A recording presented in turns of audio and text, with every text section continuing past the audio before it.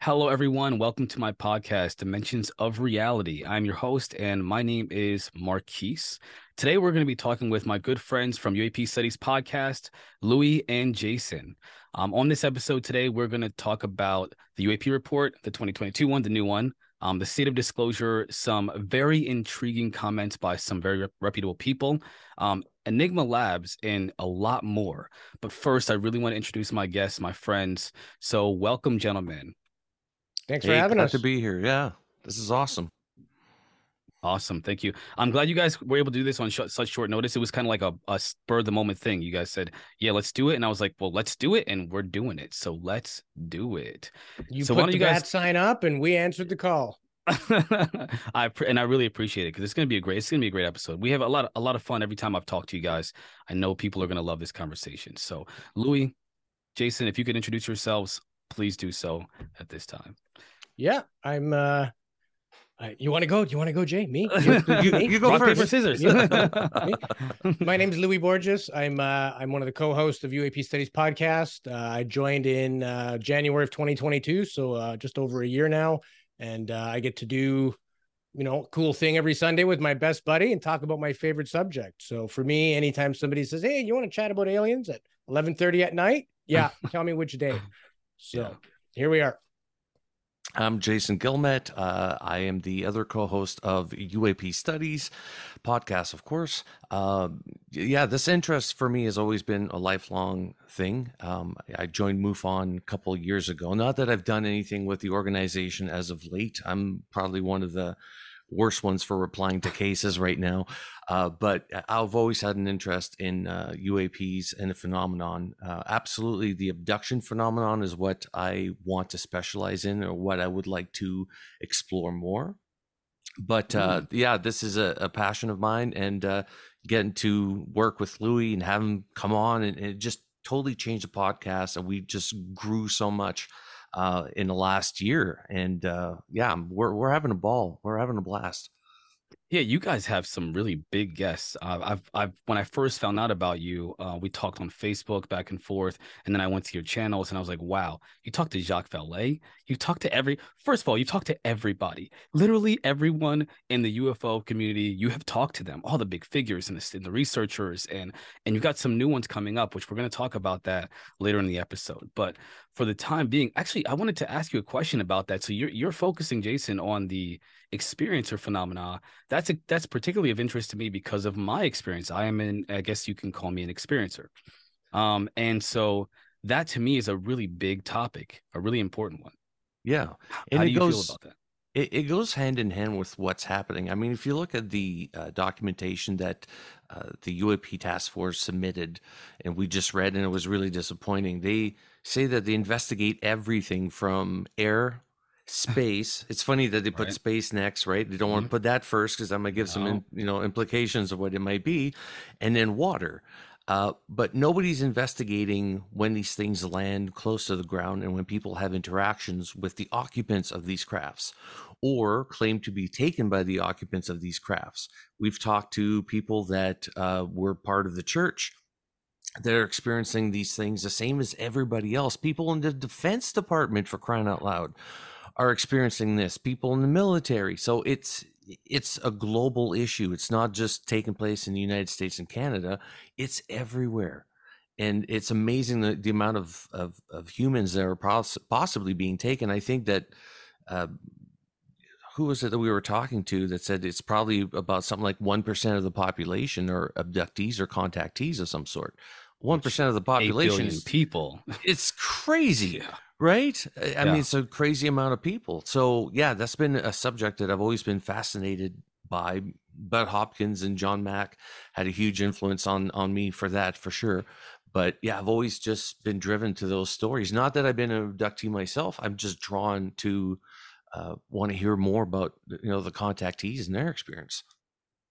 I would think, the fact that they haven't focused on, Gary Nolan said that he was contacted by the government to investigate the experiencer phenomena, at least from a military perspective, finding out what the medical effects are with contact with these craft. I think that's very notable. It's very interesting. And again, we'll talk about that throughout the episode here today. But I don't understand why they didn't focus on that in the report. The first report was great. The first report, I was like, wow, they mentioned non-human intelligences. They mentioned unexpected pregnancies. They mentioned health effects. They mentioned all kinds of things that they completely, it's almost like they reversed it. They kind of took it back a little bit. Like, we told them a little bit too much. Let's bring it back a little bit.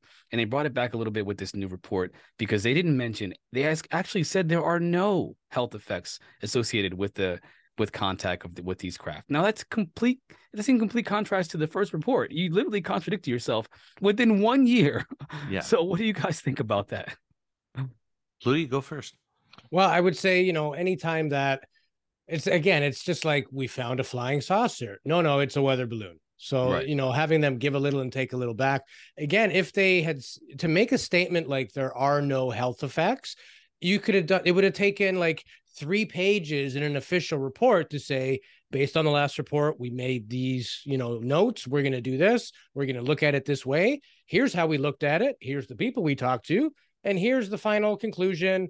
We didn't find any evidence of that. You can't make a one-line statement in any type of official government document. These things are phone books thick, and there is no one-line answer. So I thought it was odd that they just tossed that in there. I also thought it was odd that there was a delay. There was a delay to get no information.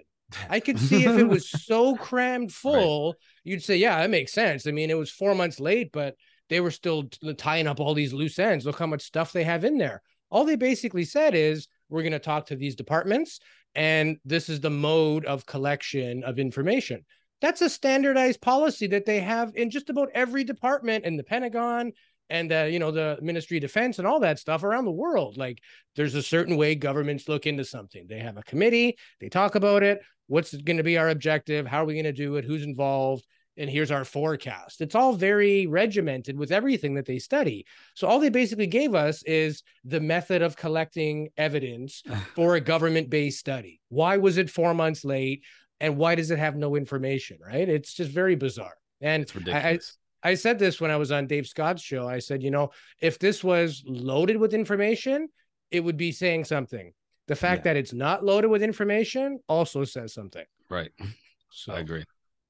And I would say that the lack of information, especially when it comes down to, the physical effects of these crafts, when you look at the study that the Department of Defense did, what was it, OSAP, or the one that was Bigelow, right? When Bigelow was in charge of... Yeah, OSAP came before ATIP. OSAP, yes, and then ATIP. Yeah. Okay. Yeah. So when you look at that report, especially when you read Skinwalker Ranch, a book by George Knapp and Skinwalkers at the Pentagon? Yeah. Skinwalkers at the Pentagon. Thank you. I got the book right over here, actually. Wow, this guy. Yeah. when you read it, or get into it, it talks about the physical effects that some people have had with these, orbs. One guy had his 3 dogs incinerated. Wow. It's just, they're saying there's no physical effects. Well, I beg to differ. Plus, there's a bunch of orbs that cause some diseases in people. Louis knows them. What was it? The Japanese one? Rare autoimmune disease, Hashimoto's disease, and just things that are very obscure and very rare. A small, tiny percentage of people ever get it. So to have even 2 people that have it within the same contact, that would be crazy coincidental, right? And actually, I want to grab the book because there's something on the back of it. And when we interviewed George Knapp and Colin Kelleher, I asked them. So I'm just going to grab this because I think it's important. Yeah, see, it is interesting how they retracted or contradicted, so to speak, their previous report. And now here, Louis is going to bring up you guys are bringing up the effects, which they left out of this one. Let's hear this. Yeah, so this is the book here. We do recommend it. Skinwalkers at the Pentagon. It's with James Lukatsky, Colin Kelleher, and George Knapp. On the back, though, and I hope I can get it clear, there's a little blurb, and it says, Skinwalkers at the Pentagon has been reviewed by the U.S. Department of Defense and cleared for public release. Wow. So everything in here, the blue orbs, the cryptids, the Bigfoots, the hitchhiker effect, everything to do with Skinwalker Ranch, the whole story of NIDS and Bigelow, the U.S. Department of Defense had to go through it and say it's okay. So they know the information, for one, because they're screening people's books that have it. Right. Yeah, and number 2, when we spoke to George Knapp and Colin Kelleher about it, they said that there was way more stuff they wanted to put in here that they simply couldn't. The government scrubbed it and said, we're not going there. You don't talk about that. So Wow. this is already a watered down version of the truth, and they have their stamp on the back. I mean, I could write a book about my opinion on Roswell. I don't have to get clearance from the government to Right. do that. Why did this book need to be sanctioned from the government before it was published? Because those guys get information from people in the government, and to keep that relationship clean. Same thing with Travis Taylor. Everybody, whatever your Right. opinion is of him, all he said was, yeah, I've been working with the military complex for years. In fact, one of his inventions is on the space station. So, like, he has 5 engineering degrees. He's a genius.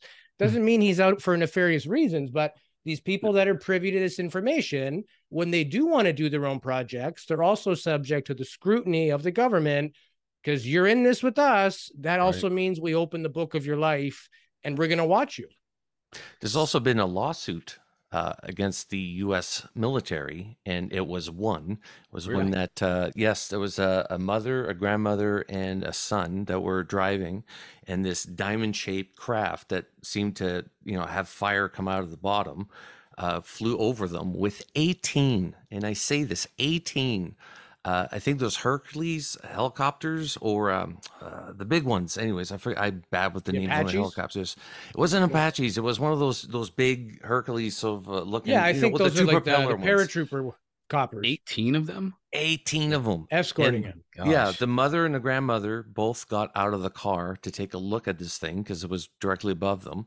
They both ended up with radiation poisoning. Wow. And so did the boy inside the car. The car was lit up when he approached it with the meter. It just went off the charts, and they ended up suing the U.S. government because of the radiation. The U.S. government could not deny that this did not take place, because for them, they didn't want this to go to court because they don't want to admit that they were escorting a UFO, right? So they won their case. 1977, you had those little orbs in Brazil that were zapping people, causing them to be anemic. Several people died, right? So when they say there's no medical effects, it's because they're not investigating it close enough. You go talk to Jacques Vallée, he'll tell you there's definitely, physical, psychological effects that take place. So, yeah, I find that funny. I think that we're still a ways away from them investigating that side, but if they're not included in the report, that means they're not investigating it. And I find it interesting when you see these reports of helicopters or aircraft escorting UFOs. The only ones they're escorting are their own. You can't escort a UFO. If it wants to be gone, it's gone. You think the plane in front and back makes a difference? I think it's their feeble attempt at providing proof that there was helicopters in the air. So that's what you saw. Here's the proof. We had 10 of them. You just saw it as a UFO, so they could back it up. But I think it's more to try to give some type of cover. It's like a screen, you know what I mean? Otherwise, you literally have top secret UFO flying unaccompanied. So I think it's more of like a smoke screen, because you cannot escort an actual UFO. If it is what we think it is, we can't even barely film the damn things. Unless it was flown by us humans, like we're taking it out for a test run or something like that to fly it, or and you're just being escorted because something went wrong and you need to go back to base and can't fly the ship, whatever reason that may be. But still, how the hell did they get their hands on that? But what are they going to do if that is the case and you're flying it and the thing malfunctions? What are 15 choppers going to do? That's a good point. You? It would be a massive catastrophe. There's literally no help that those things are going to provide. It's probably more dangerous than anything flying in formation with an unknown craft in the middle, Yeah. That first of all, that is a ton. That's great, because bringing up the Brazil situations and others, I think that's a big deal. It's like people have left those out. They've left them kind of further on the fringe, but those are really well documented and corroborated incidences in another country that the U.S. has had a hand inside of. Just like what happened with the Virginia Brazil case that has been brought out in the documentary. It's called Moment of Contact. Moment of Contact. Thank you. I couldn't think of our friend James Fox. Yeah. So James Fox released that Moment of Contact just about 4 months ago or so. And I've heard a couple things about it, but I feel like it's just gone completely under the radar since release. That is amazing, because in the documentary they show you the news the news reporters that were speaking to the general or the military officer who was directly involved with this. They speak to the eyewitnesses. They speak to other witnesses that were afraid to come forward. And there's so much corroborating evidence that this situation only happened, but that the U.S. government was involved with retrieving the craft and the alleged body of the being. And during that incident, there was a health effect of one of the officers. He died. He came in contact with the being. He picked it up, and he died the same night that he touched that being from rare disease. It was like a crazy microbial infection or something like that, right? But here's the thing, all that information, that's like an old story. It's like 15 years old. Because I know James Fox went back and forth for over a decade, just getting pieces and pieces, had no intent to make a movie. And then finally was like, hey, we got to look at this. Like there's people from the military, there's medical doctors, x-ray technologists, like legitimate trained people that all say the same thing. And to your point, Marquise, about the US being involved, they all said the same. It went from the site to the hospital to be examined. Then the military took it to the air base, and there was a US plane ready to, they wheeled it in there, and away it went, right? So and the NASA was also involved. Allegedly, NASA was also involved with them. The US is NASA. I mean, come on, guys. If we, when it comes to confirmation or disclosure, that's kind of why I wanted to bring these things up, because I feel like there needs to be a conversation about what disclosure is. The U.S. considers disclosure one thing, especially the U.S. population. I speak to a lot of them, but the Canadian government and people feel completely different about disclosure than the U.S. population does. The U.S. takes this position, this standpoint of a threat. The U.S. government takes the position of a threat, that this phenomenon poses a potential national security threat to the U.S. Canadian government feels the exact opposite, that there is no threat, because there has not been necessarily any intentional or any known intention to harm human beings in any way. Intentional is the word, because there are side effects to just coming in contact, or you want to call it any kind of peripheral effects, but there's no direct knowledge of any kind of threat to us or imminent danger, like an invasion or something like that. So the U.S. is taking a completely different position. I want to find out why that is and to kind of see what you guys think about that as well. But first, now that we've kind of set the stage for the fact that there is health effects, and the 2022 report completely ignored that, they did it intelligently, but we're not stupid. They're clever, but we see through that. I wanted to talk about something else and some comments made by some pretty prominent figures like Gary Nolan. Now, there's an infamous document that's floating around the internet called Slide 9.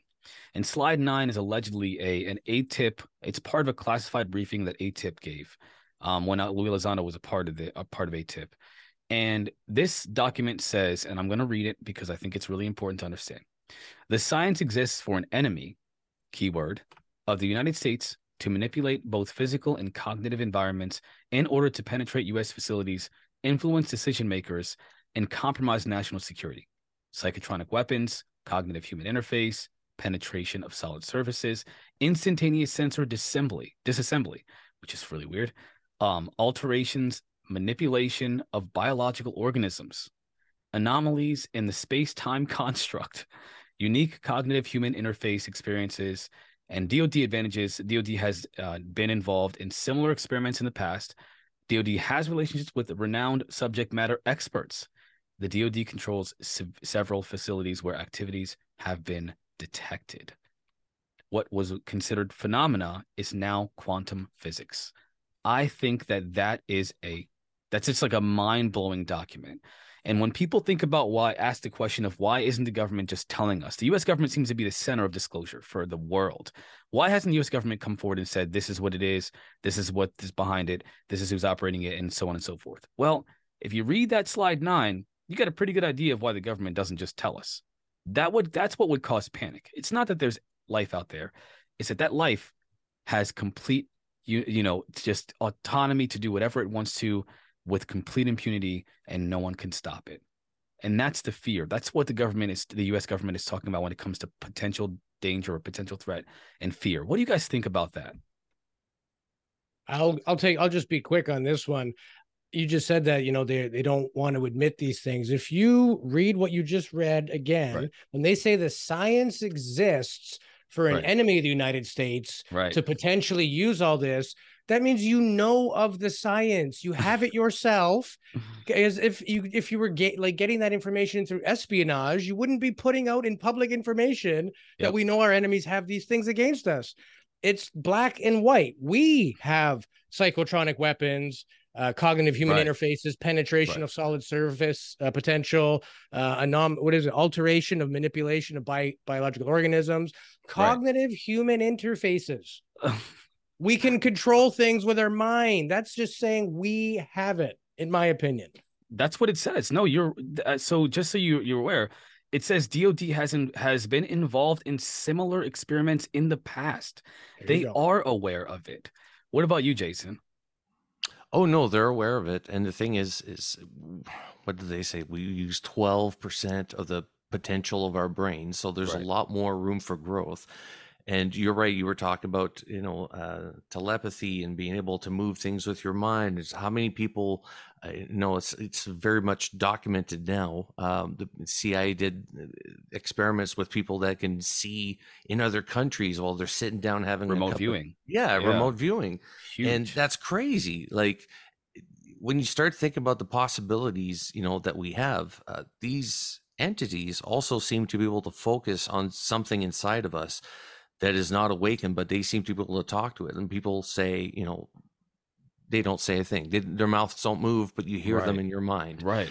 They're able to do that for multiple people at once. At the Zimbabwe school, the aerial school, they talked to like 60 plus kids all at once. They all had different messages from this entity. Some of them felt like, he wanted to take them with him and show them the ship. Other people were getting visions of the end of the world.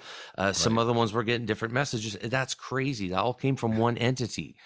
And the potential there of, are we capable of doing this? Well, yeah, they're saying that right there in that report or slide 9, that we are able to do these things. So, the power of the population must be huge, or the potential there is huge, right? If you think about it, if you were able to do it, imagine if the masses could do it.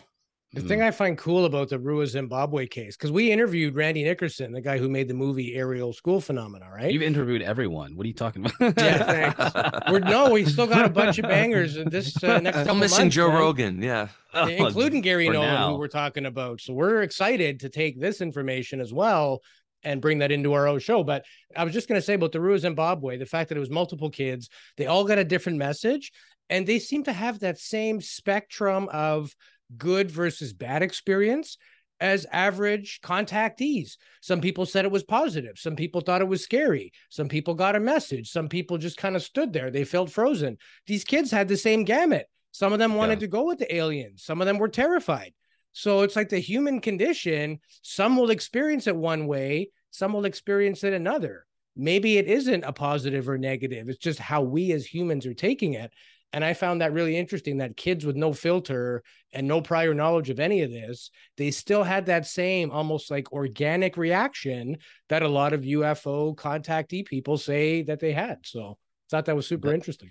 So ironically, even my experience, nothing bad. I don't know if anything bad happened to me, but my experience was just feeling fear, but nothing happened. I just was afraid. I didn't like what I was looking at. I didn't like the way that I felt. I didn't like that I wasn't in control. And so nothing that I was aware of bad happened to me. But for me, it was just fear of not being in control. And so, yes, I see. I mean, I could see how people are they're translating those experiences into a fearful one. And yet, like the kids in Zimbabwe, their fear was met with a warning about our own potential threat to ourselves. We seem to be one of the greatest threats to ourselves more than anyone. I mean, we could just press a button and literally end civilization as we know it. And yet we're afraid of these beings who haven't ended us all, who have clearly been here for thousands of years, as stated by people like Gary Nolan and Jacques Vallée and others, given the history of people, human beings in contact with this seemingly paranormal, phenomena. It's been there forever. There are Bibles written about it. There is a Bible written about all kinds of contact with beings from other dimensions or another place or whatever.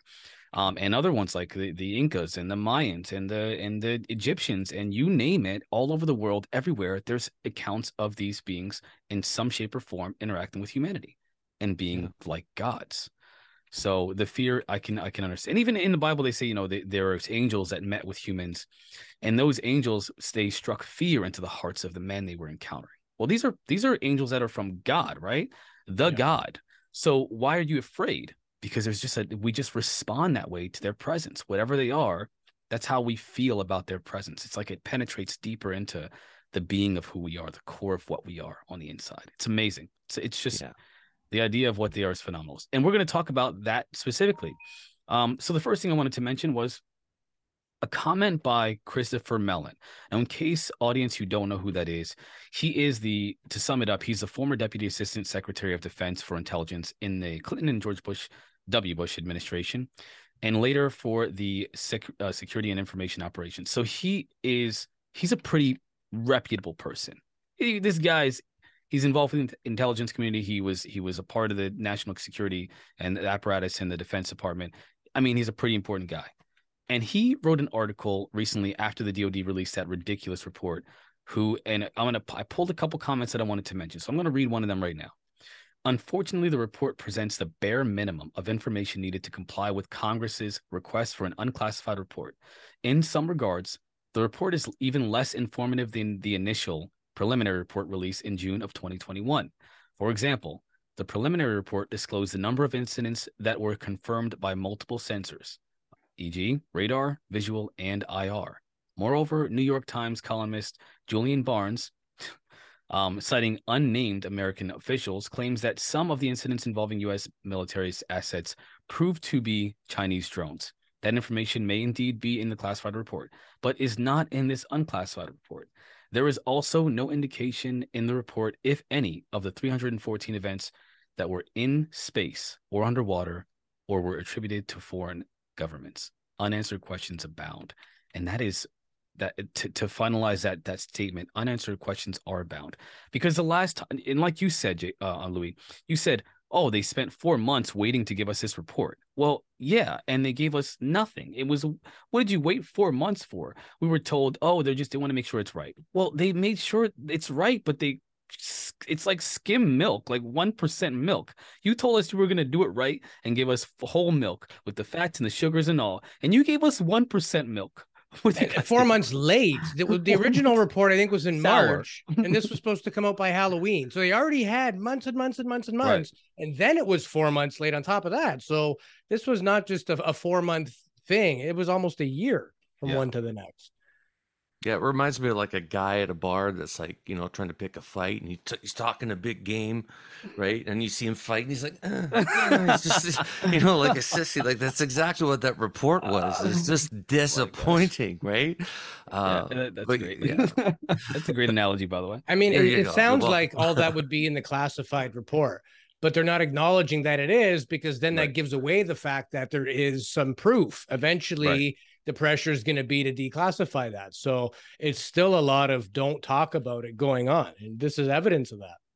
And they did tell us that in the 2021 report, they said they weren't supposed to be, and the NDAA, by the way, they're supposed to give us very clear reports about incidents that are not balloons, that are not drones, that are not airborne clutter. They're only supposed to focus on the ones that are anomalous. And instead, they focused heavily on emphasizing the fact that the most cases, by the way, over 50% of them are that category. The clutter, the drones, the so on and so forth, the balloons, the balloon-like entities, which I don't know what that's supposed to mean. It's what an interesting term to use. But then they did the exact opposite of what they said they were supposed to. They didn't even adhere to the guidelines that they set for themselves. Frustration. And of course, unanswered questions. I'm not expecting too much from them in the future, to be totally honest. So the next comment that I wanted to pull from that piece that he wrote was probably the most interesting and the most telling to me. Indeed, I've spoken with several credible people who claim the U.S. has evidence of alien technology in its possession. These are indeed exciting times. Now, if the DoD is not going to do it, if ATIP, or I'm sorry, now it's Arrow is not going to do it, if they're not going to do what they're supposed to do, well, Christopher Mellon said, I'm just going to let you know that I know people who know people who are involved with these possible alien material. And he's not the only one. Other people have come out and said that there are people that have, the US specifically, that have access to alien technology, and they're supposed to release that information. They put it in the NDAA. They put that they need to tell us about these things. So what do you guys think about that? I think it's already been done. Bob Lazar told us in 1989 what the government was up to. He just laid it all out there. And I think for years, people still, I'm not sure about Bob Lazar. What are you not sure on? Right? Because everything he said is technically the truth. It's happening right now. Right. If he says we have the technology to be able to fly, like that report was saying, well, how the hell did you obtain that technology? Like, if you don't have anything to base yourself on, it's not like you just came up with the idea for 0 point energy. Like, you would have to take that from somewhere. Yes, I think the United States have had possession of these crafts, possession of entities. Not only do they cross the border on Canada to come pick up stuff, but they do it in Brazil. They do it everywhere. Brazil, Afghanistan, yeah, you name it. If they could grab it, they'll ship it back home. They probably have the biggest collection of crafts of any country in the world, and that includes Russia, right? Russia's got a few probably at this point, but United States definitely beats them in the amount of probably species that they have too. So, and forgot where I was going with this, but the concept of these crafts being here and us having the technology, Bob Lazar saying we're trying to reverse engineer it. We don't know what the hell we're doing. We're going to blow ourselves up. This is really what's happening. And I've mentioned this several times before. Even if you don't believe in Bob Lazar, Lazar put S4 and Area 51 on the map, along with George Knapp. And he brought a bunch of people in the middle of the desert on Wednesday night, 7:30, to go witness UFOs flying. How did he know that at that exact spot, at that time of the week, they would see that? And he did it on multiple occasions. He brought people there. At the end, they were having parties and right outside with beers and big Winnebagos and everything. Like, they didn't care if they got caught. They got really cocky about it, but they did it frequently enough that he can prove that he worked there because he knew exactly what was taking place there. He also walked into the facility. He also walked in S4. Everybody knew him. The guards knew him. He brought people with him. Like, hey, how you doing? Hey, everybody knew who he was. You can't do that if you don't work. You're talking about a very secure facility, like shot on sight, very secure facility. Mm-hmm. How can a man like that walk into that facility if he is just a liar and a fake and so on and so forth? Come on.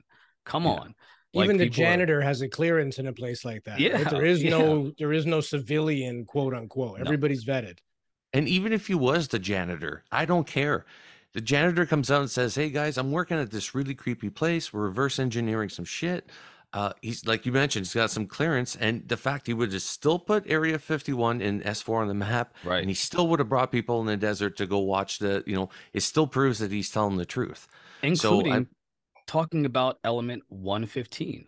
Yeah. Which, in describing its properties before science officially announced that it was a thing, it's a synthetic element that's created by. To your point on that, Marquise, you were on the Spaced Out Radio's Weekend Crew the other night, and that came up, and somebody was saying in the chat section that, well, when the periodic table of elements was created by that scientist, it technically went up to 118, even years before. Now, I'm not in agreement of that as a way to say Bob Lazar is just, I totally think that the fact that you predicted element 115 exists, that it would make a good nuclear fuel. I mean, a lot of these other elements don't have properties of that ability, like look at all the elements in our world, right? I mean, carbon is totally different from mercury, they're just night and day, the way you realign things, and you have a totally different substance. So it's not like they're all pretty much the same where, 114 was good nuclear fuel. So therefore 115, I mean, essentially anytime you could sort of split an atom, you have nuclear fission. But, the fact that he said that it existed, he showed some weird element that, displayed those properties. Maybe that's magic or just a bit of him faking it. I have a guarded opinion, but I do believe Bob Lazar, and I think the biggest stones people throw at him is they say, well, you can't find his military record. Well, yeah, they wanted to scrub him because he was talking. So they erased his stuff. He's got the pay stubs and the W-9 tax forms proving that the guy worked there and the government collected tax. So it's kind of hard to refute that when you have your government ID, even though the public can't access it and you can't go say, hey, I want to see Bob Lazar's work record. They scrubbed him off the map. So that's usually the main things people try to slant him for, maybe embellishing his education a bit. Yeah, he probably did. He wanted to get a job at this place. So he probably beefed it up. Instead of taking a course at MIT, he got a degree from there. Like in the 80s, things were different. People embellished, and they still do today. So I'm not saying it was 100% truthful, but a lot of the things that he said 33 years ago have proven to be true. How do you do that? You're either incredibly psychic or you were there. Right. Which I think, again, I think his credibility speaks for itself. If you do the research, anybody who does the research on this, on Bob Lazar, if you come to a different conclusion than he was telling the truth about S4 and these alien craft, you're just reaching, or you don't want to believe. You just completely... Or read his book and get his own account, read it in his own words. Yeah. What's it called? Dreamland? Jay? Yeah. You got every book in the world there. Dreamland, right? Every book in the Dreamland. Yeah. Every relevant book in the world, right? Yeah. Yeah. So read his words and then make a decision. So the next thing I wanted to talk about, actually, speaking of prominent people who have made some pretty bold statements, is Gary Nolan. I have been fanboying over Gary Nolan since I first heard about him. I don't mean fanboying, but Gary Nolan is, in case if you don't know, he's an American immunologist, academic, inventor, and business executive. He holds the Rackford and Carlotto A. Harris Professor Endowed Chair in the Department of Pathology at Stanford University School of Medicine. We're talking very reputable individual.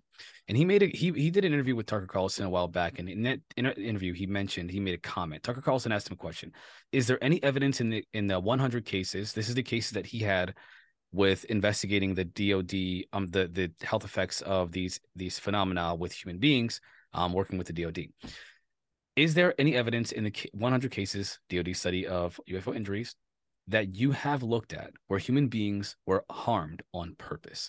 And Gary Nolan just straight out says, no. So the DOD is aware, and this is not just the only statement that I want to pull, because the DOD also has been investigating the phenomena after Project Blue Book. They said they weren't, but they were secretly investigating it, and they haven't found and all that. From what has been said, there have been no direct conflict with UAP, at least in an intentional way, especially unprompted, from what I understand. Do you guys hear anything different, or how do you feel about that?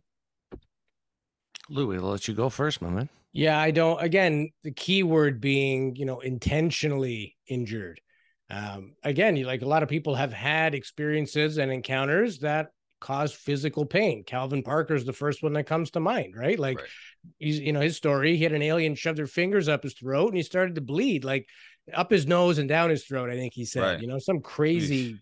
Yeah. I mean, yeah, it's terrifying to even think about. But if that happened, that's not, and again, maybe that's not intentional. Maybe that's just, when a gorilla examines a mouse and happens to rip it in pieces, he didn't mean to do it either. It just doesn't know his own strength, right? So I think that's the key word in that. But I do also think that there is somewhat of a benevolence, more yes than no.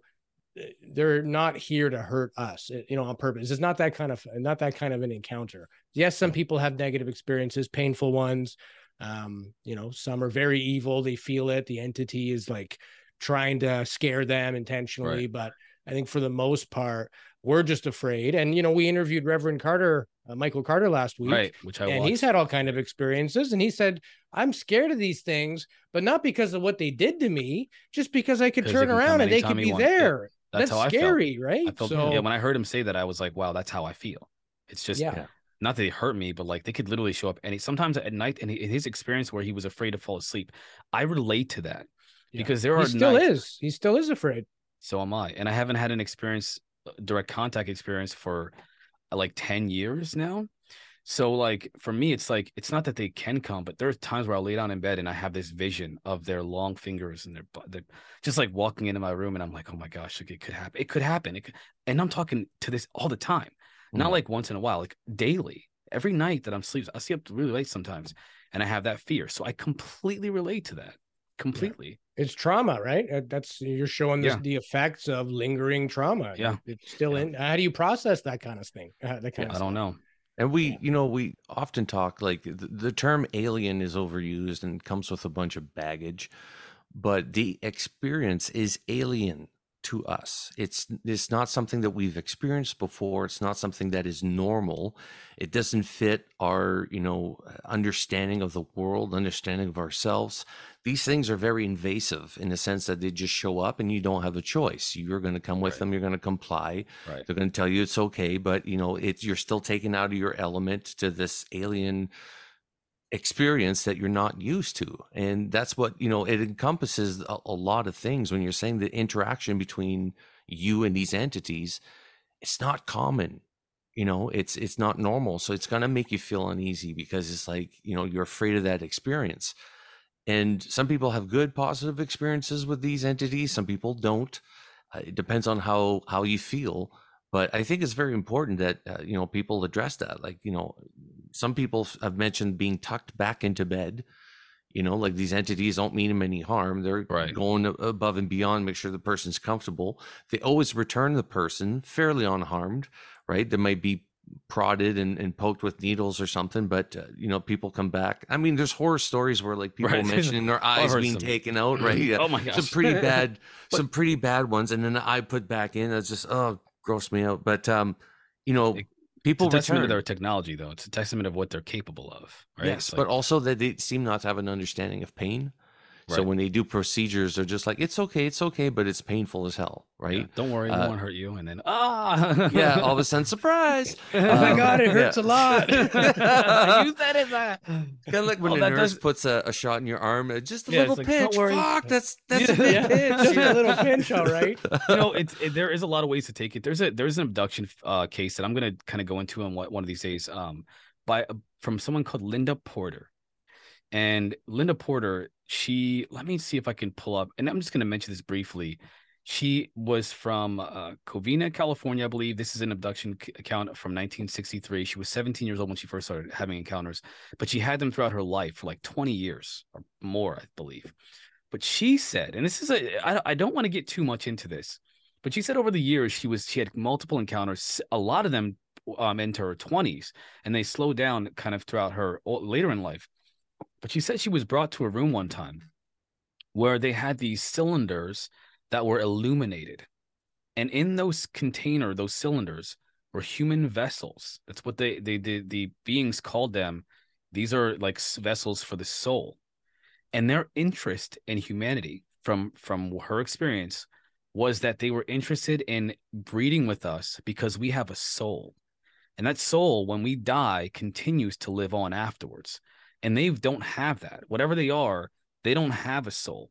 So they wanted that. And in order to get that, they needed to breed, kind of mix their DNA with our DNA. So they've been tampering with our DNA, mixing it with theirs as well, in order to produce a breed of hybrids that have a soul, but is still them as well. And there's an entire theory behind that, and this is not, she's not the only person who's mentioned this. That's an abduction phenomena. There's a writer, an author who was a professor as well, who studied the abduction phenomena, and he has a book called Alien Agenda. I believe it's called Alien Agenda or the Greys Agenda or something like that, where he speaks about the Greys and their agenda with creating a hybrid race of beings that is essentially, they're just like us. They look just like us. You can't tell the difference. But the purpose he feels is ominous. It's more ominous. Not necessarily a global takeover where they're going to kill us all, but more so along the lines of what she's saying, where they want something that we have, which is why they don't hurt us. They need us alive because they need our genetic material to mix with us to create a being that has a soul. What do you guys think about something like that? I think the soul and DNA are separate. I can see there being benefits for breeding. Again, maybe they can't reproduce anymore. They've contaminated their genome. There's evidence of that on Earth already with the male Y chromosome. Even in like tigers, there's more female tigers than males. It's literally dying out. They think it's because of DDT pesticides that were used in the 50s, 60s, 70s, that it got into the food chain, right? From the smallest bugs eating grass and then all the way up to the mammals and everything else. So I think soul and DNA are different because Otherwise, when you passed away, if they did a DNA test, there'd be a noticeable change in your DNA. Right. So DNA, I think, is separate from living cells doing their function. I mean, the DNA is contained within that, but DNA is like the recipe. Everything else is kind of like the moving parts on the train. And I think everything has a soul, because if it was just a civilization that died and that was it, and nothing carried forward, no knowledge or whatever, I can't see them getting advanced enough within their lifespans if there wasn't some other kind of help or ability to. I mean, let's be honest, mankind's greatest inventions came from inspiration. People were in spirit. They were meditating. They were petitioning this consciousness. So how would you get that advanced if you just lived X number of years and died and that was it? Right. I mean, and again, because my belief is that we do have the ability to access this. It has made us better. You know, some great minds like Tesla, and there's been a lot of and just magical people that have done things that, like, in their lifetime that some people haven't done in hundreds of years. So my personal opinion, I believe soul is separate from DNA. Soul is from God. DNA is from like nature. It's just what animal you happen to be. It's your vessel. But I think the soul, you can't create it because it didn't come from creation. It came from the creator. So let me add a little bit to this this scenario here.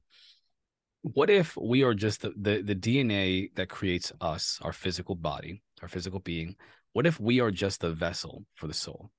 Then wouldn't it make sense to, if you were an intelligent race that doesn't have a soul, I'm just, again, it's just hypothetical. This is a really far out there hypothetical. What if you just needed a vessel that was able to contain a soul? Because during Linda Porter's abductions, that's essentially what she said was being done. They were swapping souls into these vessels. And it wasn't that they were creating a vessel that had a soul. They were creating a vessel that could contain a soul. Yeah. You upload or transfer. That's kind of like the search for the, what do they call that? Like the magic fountain, the fountain of youth. Right. So that if your body was decaying and dying, you could then transport that into some other living being. That makes more sense to me.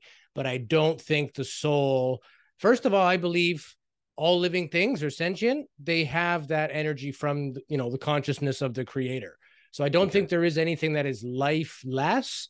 And even to this day, we cannot make life. Even when we do hybrid stuff or, in vitro, we're still taking living cells and other living cells and breeding them together. Right. You can't take a piece of paper and a shoe and make a dog. We're not we're playing the role of God. But that's my opinion. I'm a spiritual. What'd you name him? Nike. What about you, Jason? What do you think? What do you think here about this? Well, I have two theories. One of them is that they're trying to do an integration with us, that it's important because if we're going to join them in whatever it is, the progress, the next thing, they keep telling us, raise your consciousness, raise your consciousness. We hear that over and over again and study it quite a bit. And the issue is like, why is that so important? It's because it's important not only to fly these crafts, because these crafts operate on consciousness. Yep. Yeah. And they move like they're conscious. They almost have a feeling, like the pilots say, like it's almost like it looks at them, even though there's no windows, there's nothing, but they feel the consciousness of this craft just checking them out. They're also precognitive because they like with Ryan Graves and with David Fravor, Commander David Fravor. He said they were at his cap point, and the cap point the muster was only known, point. Right. It was only known by them. That's classified information that was only told by them. Yeah. So how did it know that? How did it know that? Part of the trickster element that people have mentioned before. Yeah, even people on the ground will witness a UFO and say, like, it's as if it knew that we were watching it, like it came closer to us, right, or came right above us, or whatever. And that is crazy because if it's at that point, it's almost like a sensitive nerve that picks up on any thought or anybody looking at it. That's amazing. Even Kathleen Martin, when we spoke to her, she said that her Aunt Betty Hill had asked about. Can you find us? Like, how do you find us? She goes, and the little entity said, we can find anybody anytime. Oh, like they know they know where you are. Like, some people say, I live in New York. And then all of a sudden you go to California, you get an experience in California, the same as you do in New York. How is that possible? How do they know that you're there? They just do, right? That's crazy. That to me blows my mind. Like that, it just means a consciousness, or this free will that we all think that we have. Maybe it's not so much free will, because at any point in time they could come and just interrupt that. That's the part that's most disturbing for people, is that the fact that it's been interrupted, that somehow there's a violation that took place because I wasn't in charge anymore. Right. I couldn't control the situation. It just happened to me. And so a lot of people look at it as almost the same effect as rape, right? A violation of the person, violation of your rights. They infringed on it and did whatever the hell they wanted to you, and there's nothing you can do about it, right? And then the other ones, like, obviously, if we're going to join them, we would need to physically match at some point, right? People saying, oh, they're hybrids. So what if they created us to begin with? Right. So we keep saying, oh, they're making hybrids. Well, what if the hybrid is just another part of the plan? Right. Exactly. Like we were the first part. Now they're overseeing it. And, the same way that they're, you're tagging animals and keeping knowledge of what they're eating, where their foot patterns are, and, what their hobbies are. Basically, they're doing that to us. And there's a select few, maybe yourself included, sir, that are going through that. There's something about your genetics, or something about your spirit, or something about you, maybe, your awareness of things that they're attracted to, and that's what they do. Well, Gary Nolan, and there's a couple things I want to mention. There was a girl who, I read this abduction account of a girl who, I don't want to give the long drawn out version, but she essentially was taken into woods by a female. She was with her family at first, but then was taken into the woods, and she was taken into a cave. And this woman was really nice to her, very nice. And there was a bunch of people around. They were all nice to her. They prepared a meal for her. They tried to get her she was upset. She wasn't very comfortable with it. They tried to give her a meal that she liked. They asked her what she wanted, but she just wasn't feeling it. And eventually they brought in a little boy, and they tried to get her to essentially mate with this boy. They tried to get her to like him, to get him to be nice to her, get him to like, she just wasn't having it. She was resisting, and she was resisting them, until eventually she just wanted to go home. And the one lady that was there was upset. She was angry, and she grabbed her, and she said this, and the girl said she put some pressure on her chest really, really hard. And another female that was there said, don't hurt her. Let her go. Do not hurt her. We can let her go, but no matter where she goes, we'll always find her. Like, that was this girl's experience when she was a little girl. Now, who knows what intelligence that was? You can't ascribe that to any particular intelligence, but if it is related in some way to the abduction phenomena, it does say something about the fact that we don't have control over what happens to us. Ultimately, we don't have full autonomy in this world, in this life. And I think that that's essentially that's part of the fear that the government has in telling us what's going on. It's not only that they don't fully understand, it's that from what they do understand, it doesn't feel good to them either. And so we're all trying to fumble around and figure out it's a confusing mess, because there's everything from fairies and Bigfoot to nuts and bolts UAP craft to angels and demons and poltergeists and you name it, abductions and experiencers and contactees. There's all this stuff that is essentially a part of the same phenomena, expressing itself in what seems like different ways to different people. So, but I appreciate you guys' input on that. I really wanted to find out what you guys thought. I want to move on to the next comment by Gary Nolan. In the documentary, I know you guys have probably seen the Need to Know documentary by Ross Coulthart and Bryce Zabel. Yep. Awesome documentary. I was floored. I almost cried with excitement. No, I didn't. But if I could, I would have. And in that documentary, Ross Coulthart and Gary Nolan have a back and forth. And he's asked at one point, what is the danger? So when asked if it is a dangerous thing to admit that you think these things, Gary Nolan, talking about the phenomenon, his belief systems on it, Gary Nolan responded, I think it's dangerously necessary. I think that this is the kind of thing that if we continue to ignore it, if we continue to ignore the potential danger of what it might represent, we are putting ourselves at risk, both at what it might do to us at some time in the future, but then ignoring the physics of what these things are capable of. That, I think, was a comment that I found particularly interesting, because he's not saying that there is a danger. He's already said that these things have not, the case he's investigated himself, there's no direct danger, there's no imminent danger, but there is a potential danger. And so for scientists to debunk, essentially, the data that is the data cannot be debunked. It's data. It's there. It's telling a story. For scientists, I'm not going to mention whose name, who say things like that the kids in Zimbabwe saw a teddy bear or these teddy bears or whatever, or these people in costumes, and they were driving a bus, and that's what those kids saw, and they made up the rest in their head. I feel like there's a danger in that, because let's forget whether they're a danger or not. If you're a scientist, your curiosity should be spiking at the data about this phenomenon. Yeah. And the fact that it's being talked about by reputable people like Christopher Mellon, Gary Nolan, and others, and of course now being officially investigated by the DOD. Come on. Yeah. I mean, what do you guys think about that specifically? I think scientists are super interested. Like you said, scientists should be. They are. Guys like Avi Loeb and Gary Nolan and Jacques Vallée, and it goes on and on and on. I mean, we've had so many on our show. I just can't think of them all right now, but they're already interested in this. And some of them are getting funding from the government. So it's not, and to your point on what you were saying about that exchange with Gary Nolan, when he was saying those things that, words like it's dangerously necessary and, it's not inherently a threat, but not knowing is a threat. I just think of Stanton Friedman. It's very much his flavor of, we need to find out. We are going to find out. You can tell me to go away, but I'm still going to keep doing what I do. And that's like a movement. And God bless him for the life that he led and not being scared to not just take fluff for an answer and to say, no, wait a minute. You can't just say that because that doesn't jive with this.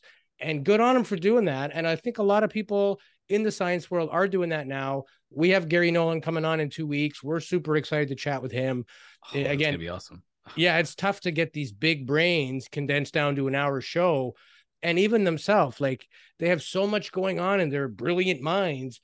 It's hard to just make a format for a show because they could talk for hours ad nauseum about any one of these particular points. So we got our work cut out for us. There's such a thing as being arrogantly ignorant. And I think that people forget that they're able and capable of doing this, like to the point of saying, it's so far-fetched to me to think that an alien craft landed and that two little entities came out. One of them spoke to a bunch of kids. That I would rather conceive the idea that it was a bus that stopped and teddy bears came out and waved at the kids and all the kids. Like, you know what I mean? Like, you gotta be kidding me, like to the point where you can't even wrap your head around maybe it's a possibility, and that maybe the theory about the bus and the teddy bears is ridiculous. Like, that school is in the middle of nowhere, Africa. Like, who would say, hey, what are you doing this morning? Nothing. You want to dress up like teddy bears and go scare some kids at the school? Like, nobody would do that. And then think about it, a school bus and teddy bears. Yeah. A school bus and teddy bears are familiar to those kids. They would clearly define it. They didn't know anything about aliens or ships and never been told any of that. So when that happened, they were like, it looked like some kind of a bubble and creatures. Like, they didn't even call them aliens. They just described what sound an awful lot like aliens in a spacecraft. But a bus and teddy bears are familiar to them. They wouldn't have mistakenly said, that's a car, not a train, or that's a bear, not a rubber ducky. Like, I have an 18-month-old. She knows the difference between her bunny and her teddy bear. So there's no way, kids would not recognize that. I think what you said is a testament to this idea that human beings are not very good observers. I think we're pretty good at observing, just basic reality. We may not be good at observing things we are not familiar with, but even when we're looking at something we're not familiar with, it's not so unfamiliar that we completely lose the substance of that thing. So, for example, Rendlesham Forest. You're talking about a guy who they claim saw a lighthouse. Well, he didn't touch a lighthouse from miles away and then hallucinate the black structure of a craft that had writings and symbols. Like, come on, we're talking about the man was responsible for. He was in the military. He was responsible for defense.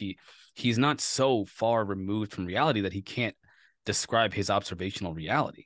So yeah, it's kind of disrespectful to have those takes, those debunker takes, versus being analytical and skeptical. And if you're skeptical and analytical, you're going to come to a very interesting conclusion, no matter what data on this phenomena you're looking at. Whether it's you kind of get rid of the balloon phenomena and the entities, the balloon-like entities, or the drones. Once you get rid of that stuff, you got 171 cases of something strange. And then you have Ryan Graves and Commander David Fravor, and now there's a new podcast with Ryan Graves where he's talking to pilots who've seen more things. Yeah, you can't dismiss that as people just not being able to understand observable reality. And what I found funny is when I think it was Mick West that said it could have been seagulls that Captain Fravor saw. But my gosh, that guy, I can't. Yeah, it's just like, what, seagulls? You need to tell me that we spent millions of dollars training these experts, and they're just flying and they're going, "Oh my God, what is that? Let's go chase it!" It's a bunch of seagulls. Be fired immediately. Like, come on, man. Not to mention the machinery that they're operating is meant to have bombs on it. Yeah. You're going to trust these people to know when to drop it and when not to hit the school. Yeah, but he's going to see seagulls instead. That's an insult to his training. He's the and most to their skill. Yeah, there's nobody above that for trained observers. I think he's a Top Gun, isn't he? Is he everything but a Top Gun, or is he a Top Gun? I can't remember. I think he's a Top Gun. We'll ask him. He's coming on our show in a couple weeks. Awesome. Let's. Ryan Graves. This is what I mean. You guys Ryan Graves. Yeah, it's Captain Fravor. Yeah, I'm sorry, Commander David Fravor. My apologies. Commander David Fravor is like everything. I think he's either a Top Gun or he's everything but a Top Gun. Okay. And Ryan Graves, again, of equal caliber. I mean, these guys are the best of the best. Yeah. And not only do they know, but they've talked to people who. And another thing, the whole idea of you're talking about someone who talked to someone. Well, these someones have all experienced something. They've all seen something, and they've seen it with multiple people and multiple observation methods that we trust for national defense. So again, it just as you guys are saying, it's a bit idiotic, or it's intentionally deceptive to say things like it's probably seagulls, that they're misperceiving these objects as seagulls. And then seagulls fly super fast and meet them at the cap point. You know what I mean? Well, you said you're going to talk maneuver them. Like, come on. We're talking, again, undeniable data. You said you're going to talk to Ryan Graves. On his podcast, he mentioned he talked to someone about what he saw and described the circle with the cube inside of it. They're describing things that are they're phenomenal just by appearance. Mm-hmm. They're not describing what looks like a seagull with wings and feathers and a beak and whatever, and making they're saying that these are weird things that are performing in exceptional ways. And they got a good look at them. They weren't fuzzy, grainy, kind of this or that. I couldn't tell. No, it was like a Tic Tac, or it was like a box, and very, specific in what they saw. They got a clear look. It wasn't just, from afar. Yeah. And the one that really irks me was like, how do you know it's not ours? How do you know it's not our technology? Like, I'm going to be 42 this year. I have 42 years of being a human expert. I've lived amongst humans. I know exactly how we think. I know what technology we're capable of, what is like out there I couldn't even fathom anybody coming up with. So when you have these trained observers, that are, like I said, there's nobody above them. Like, there's nobody on this planet. They are as good at this as those guys are. So when they come down and they go, "What the was that?" Yeah. They're on camera, like, "What is that? What is that?" Whoa, freaking out. Exactly. You hear them, like, the actual reaction, like, "What is it?" Like, they're freaking out. That gives me goosebumps every single time. And when they said, there's a whole fleet of them. Yeah, a whole fleet of them. Like, look at the ASA. There's a whole fleet of them. Like, whoa. And that's another thing that we don't get in the report either, right? The fleets. Here's an interesting point on that. So apparently, the U.S. does have some crazy stealth machinery. I don't know if they're aircraft or what, but they do simulation bombing runs in and around the Nevada area. So the aim of the game is this stealth craft is impeding airspace, and we use the best fighter jets we have with all of our technology to try to go find it and intercept it. So they're trying to test if this thing is detectable or not using the greatest planes on the planet, which are the ones they also own. Right. So they're using their best planes to try to catch their best stealth fighters, and they have not yet successfully intercepted this once during any of the simulations.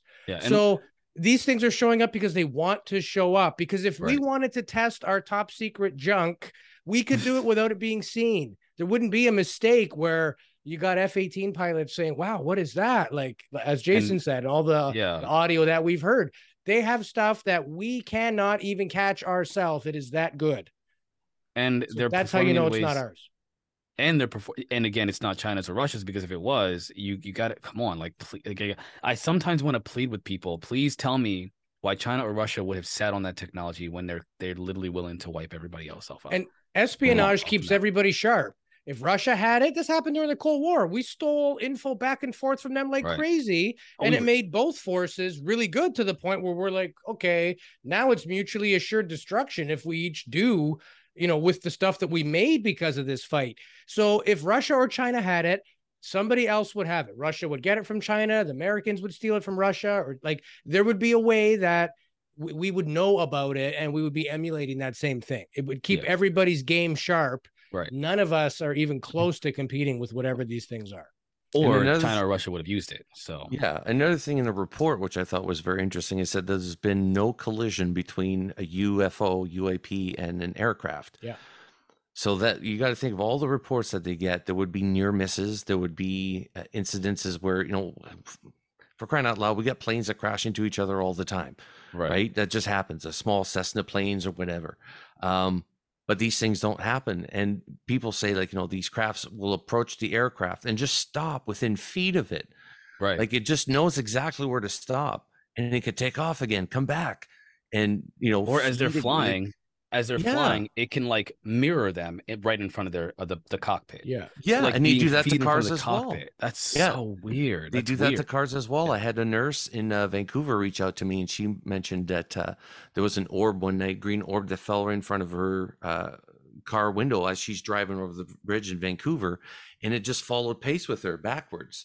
It did a scan of the car and then flew back up, and that was it. But she got her terrified. And like it just came down and followed her like perfectly, just the same amount of distance and never fluctuated. That's insane. And people are experiencing this on not just orbs coming out of the sky. They're seeing multiple crafts, sometimes multiple crafts that turn into a big craft, or a big craft that turns into multiple crafts. Right. It's just such a weird phenomenon. Even if we would try, like, to us, it's magic. Right? It's just a science that's so far advanced. To us, it's magic. We don't understand it. And I think that's the scary part and why they don't want to disclose things to the general population, because we're outsmarted. These things have more intelligence, more science, more technology. Right. Just listen, we're very primitive compared to these things, right? By far. We're like monkeys. Not even. We're less than that. We're amoeba. Yeah, we like to think of ourselves as equal with other, galactic neighbors, because in every movie we have, we're always defeating them, and they're equal to us somehow. Their aircrafts always have a vulnerability, a soft spot. Man, I think we're so full of shit. Yeah. I think the closest thing I can think of to like the superiority of these beings in movies would be like The Day the Earth Stood Still. Where the Keanu Reeves version, where like this orb drops into the middle of, like, I think it was New York City, and then it releases this weird nanotechnology driven automaton, and they're like, hey, we're just collecting all these orbs, go to like different places to collect all the species on the planet, like arcs, because we're destroying the planet, and they're like, the only solution is to wipe out technology to save us, essentially. And given, and again, I'm just a comparison of like superiority of this tech. They're so far advanced from us. And again, they also made a freaking human in days from a blob, right? Do you guys remember that movie? They kind of had a blob, and they people took it, and it turned into a human, and it was Keanu Reeves. And it's like, it's not even the being. It's just they're using it as a vessel. That was just the most, it was interesting.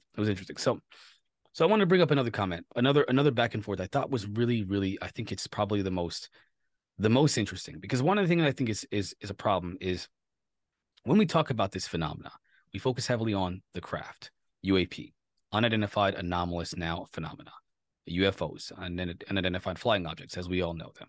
But we don't talk about who's behind them. And there's a back and forth that I wanted to really get into between Ross Coulthart and Gary Nolan.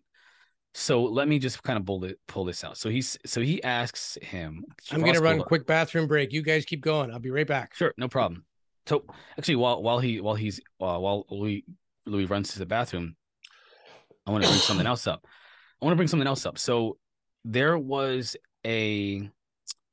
slide 9 is just one of many slides.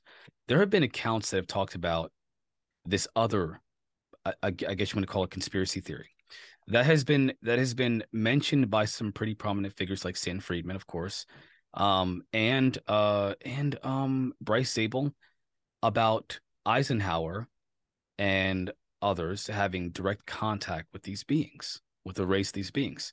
And Eisenhower specifically, I believe, was the one who, I think it was Eisenhower who allegedly had a meeting with them out in the middle of the desert or something like that. When he was supposed to be doing something else, he was off the media's radar and he was actually meeting with extraterrestrials. And he made a deal with them that he would allow them to abduct a certain number of American citizens that they had to document, and that he would, in exchange, they would give us technology to help us further our civilization. And they agreed to it. The problem is that they didn't stick to that agreement. They were abducting more than they said they would, and they were not tracking who they were abducting. They were doing it rampantly. And that worried the government and the DOD. It scared them because here they are dealing with a completely advanced, like an advanced race of beings that is way out of our control, and they could do whatever they want to. And now they're doing whatever they want to, and there's nothing we could do about it. And that's essentially kind of where the beginning of our fear of the DOD, the US's fear of these beings began. That's allegedly.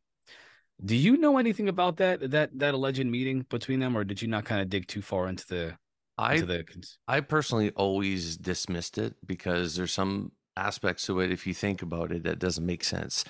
He would have had to set the parameters of what the United States is. He would have had to explain to them, or somebody would have to explain to them what a country is, what the borders are, and to adhere to this specific group within this line here. That's all you can take. We know it's a global phenomenon in that everybody's being taken everywhere, right? Right. The other one too, it's like, even if you had an agreement, usually in human terms, we have some sort of contract where we get a signature. How do you get an alien to sign something? They wouldn't understand the concept of it. Like, put your squiggly line here, and then we're going to hold you to it. Have you seen Bryce Zabel's TV series, Dark Skies? I have not, no. So they do a recount of that, of course, a dramatized and entertainment version of the account. And it's really odd. It's like these really weird looking gray like beings, and they release this like morphing object out, onto the table that flattens onto the table. And he says, I think you're supposed to touch it, Mr. President. And they're like, don't, and the military guy's like, don't touch it, Mr. President. And he does anyway. And it changes again. And essentially that was like the agreement. And it was a non-negotiable agreement in the show. Right. But where does this information come from? Right. Well, like, Bryce Zabel suggests that he was given information directly about MJ-12, about their involvement with hunting down this phenomenon, investigating the phenomena, and directly with these ETs. He says he talked to people about it, and that's where he got the inspiration. Essentially, he got some of the inspiration from like talking to people about the phenomena. Now, at that party, which I've mentioned before on other podcasts, he was at a party that he hosted for the launch of this TV show, and he met these two figures that said they were from the Air Force. I can't remember the specific department, and they gave him the secrets of the universe, and it was like on a napkin, it was like light, sound, and frequency, I think it was, and not in that necessarily that order. But they said when he showed them, when he talked about the series, they said they don't like the one aspect of how the phenomena is because it's not correct. And he said, I don't care if it's correct. Bryce Zabel said, I don't care if it's correct. I just want to make an entertaining series. So on the one hand, he completely dramatized and exaggerated, made them kind of violent and scary and like horror type thing, which I didn't like that either. I did not like that because I was like, well, if you're going to do it, then it was a great series, by the way.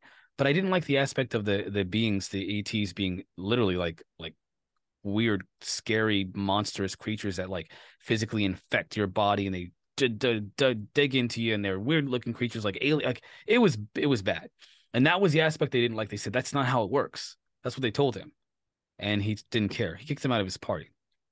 Long story short, that's essentially from what I understand about how he got the inspiration for that TV series. Was from some inside knowledge. Not. I guess he clearly dramatized it, but that he got the idea of the ETs in the contract from insider information. Right. But so see, I don't know. Who could? It's not verifiable. I don't think it's verifiable because he doesn't. Isn't that from like the time of Eisenhower? There was supposedly an agreement that they could abduct so many people and this and that. But interesting thing, somebody did a study. And I'm trying to, it might have been Daryl Sims, because he's very much an investigator and has been looking at UFOs and data for years and years. But I think he basically said that when you take the number of missing persons in America in a year and you remove all the variables, the ones that are found, the ones that aren't, or everything else, and I think the number tossed around was like 48,000 or 60,000 people supposedly Eisenhower agreed could be played with in a year in exchange for tech, right? But he goes, when you filter down these missing person reports, you're left with pretty much 48,000 people that just go nowhere. They're like, every case has some evidence and some trail, but these people just flat out vanish. And so I guess summary of that is that there's something to that there was an agreement made. Who knows, but it's interesting to hear anyway. I appreciate you guys give me that feedback, because both of you have different perspectives. I don't know what to believe. I think that if it is true, man, the government's got some answers. They got to answer some questions. If it's not true, man, there are some pretty, reputable people that are saying that it is, and they have some questions to answer. Like, what they're saying, they're obviously saying somebody said that this happened. I know someone that said that this happened, and they trust these people. But again, if it's true, well, that's without the American people's consent. Making a deal with a race of beings without the American people's consent. Come on. That's just the lowest of the low. But I would say that, I was going to say, Marquise, that there might be some sliver of truth to what that story, right? Maybe Eisenhower did show up in the desert. Maybe he saw a craft that we had in our possession. Right. Maybe there was a body that he observed. They're just, here you go, Mr. President, this is what we found. That maybe there wasn't a truce or anything like that. That just became the legend after the fact. But I think, there's probably some truth to that, because it's lingered around for however long now, right?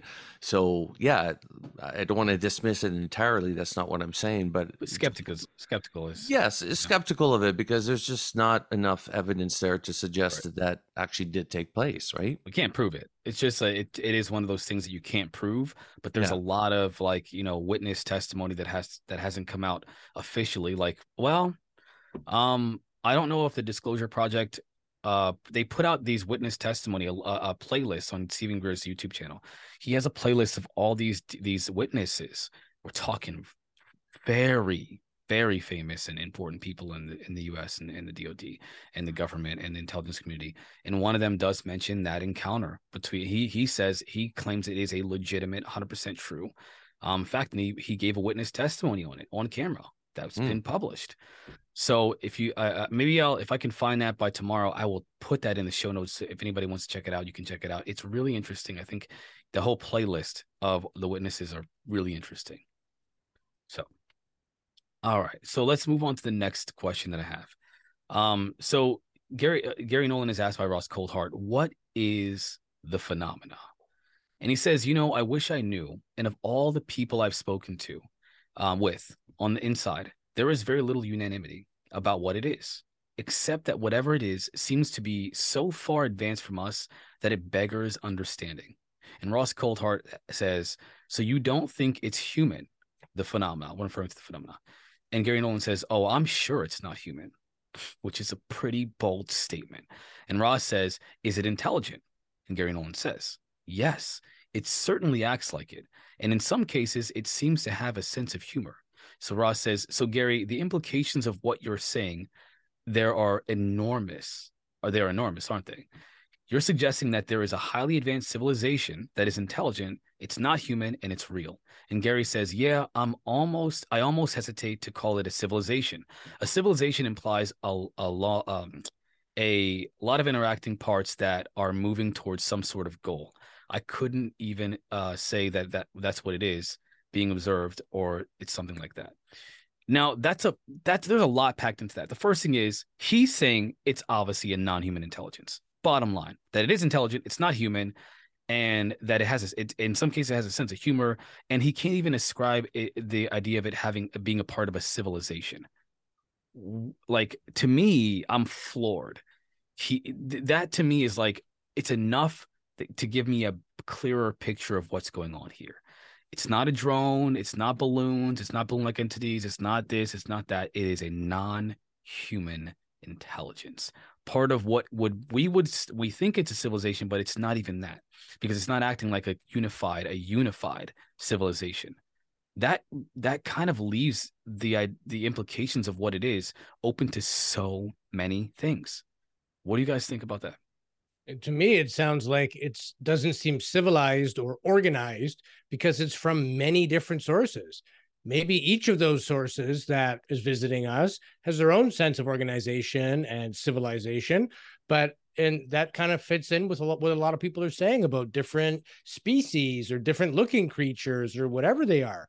So they don't seem to be organized because the events are so varied and so random, and the stories are like night and day different, because I think we're interacting with multiple different sources of this. I don't think it's one entity, one species, one interdimensional, whatever it is. I think it's everything and everything all at once, essentially, so that's my thoughts on it.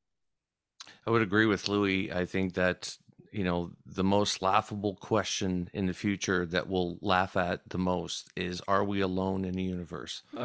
I think once we find out exactly that, not just what's on other planets, but the interdimensional, is there time travel possibilities, right?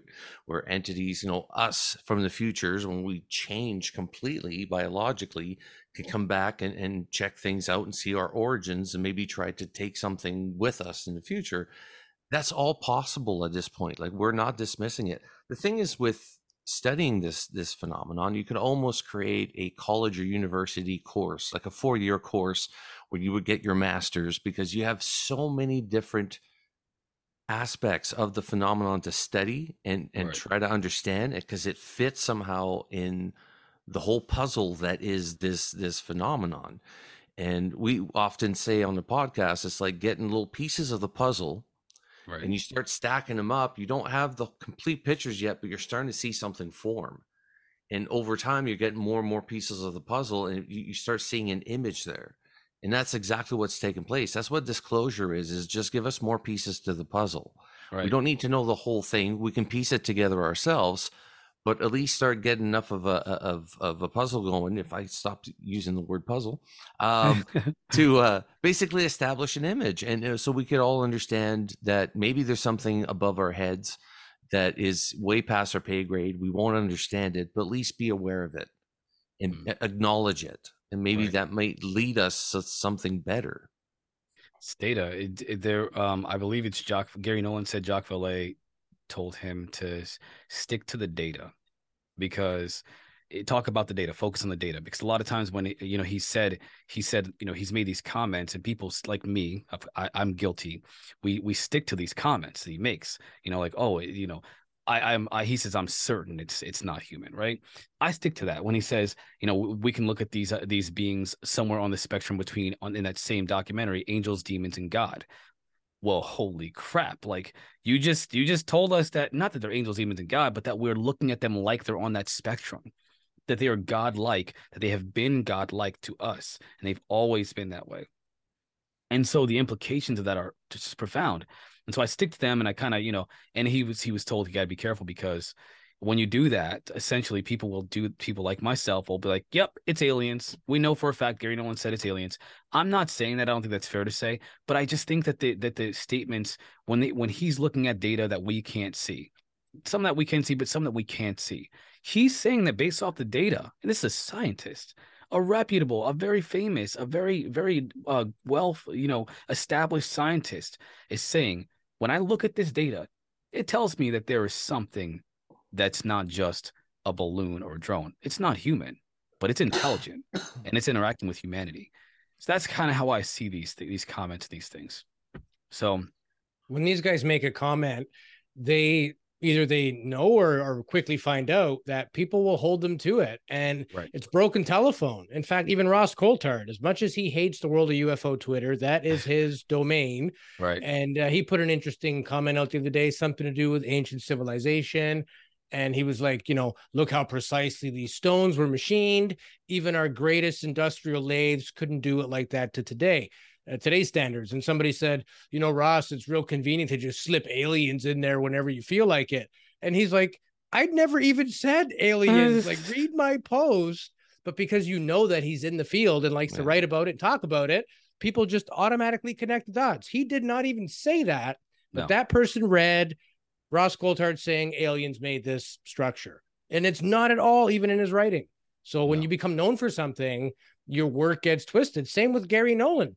There's a rumor going around the internet that him and Kit Green are working on some kind of a DNA activated vaccine. I just heard about that. He flat out denied. You can quote Gary Nolan. Let me pull up the tweet so that we can officially say that, because he denied that on Twitter. He goes, nope, I never said that, nor did Kit. So flat out, that is not true. But this stuff gets out there, and then it starts being passed around. It's like high school. You hear a rumor. Did you hear that David Becky broke up? Yeah, I heard that. Did you hear why? Next thing you know, it's this gigantic story, and Hollywood is full of that nonsense. That's what tabloid media is. And it's easy to happen, I think, because of who these people are, because they put out a lot of content. But I think we need to be careful now more than ever where the information comes from and what we take as facts. Even on these type of shows, a lot of podcasts out there, a lot of videos, they have some very outstanding claims. Don't get too wrapped up in everything that's said. Everyone has good intentions. They want to make entertaining programs. It's not always factual. Now, there's a lot of very good shows out there. Marquise is one of them. We have some other affiliate programs we like, but be careful. Some people drop data like it's fact. Like, well, you heard that there's, such and such and such and such. And people go, oh yeah, I didn't know that. Next thing you know, you're telling people as if this is like provable stuff, and there's nothing to validate it. So be very careful now more than ever is my advice. Yeah. He said neither I nor Kit said that at all. And it was like that they were working with a group of scientists who were trying to essentially create find a way to enhance human psychic abilities, because what's been speculated is that based off the data, based off of actually observation of the DNA of experiencers and abductees, there's something different about abductees or experiencers, that they have essentially increased intuition in life, and they make decisions based off intuition, but they're highly effective. They're very, very highly effective.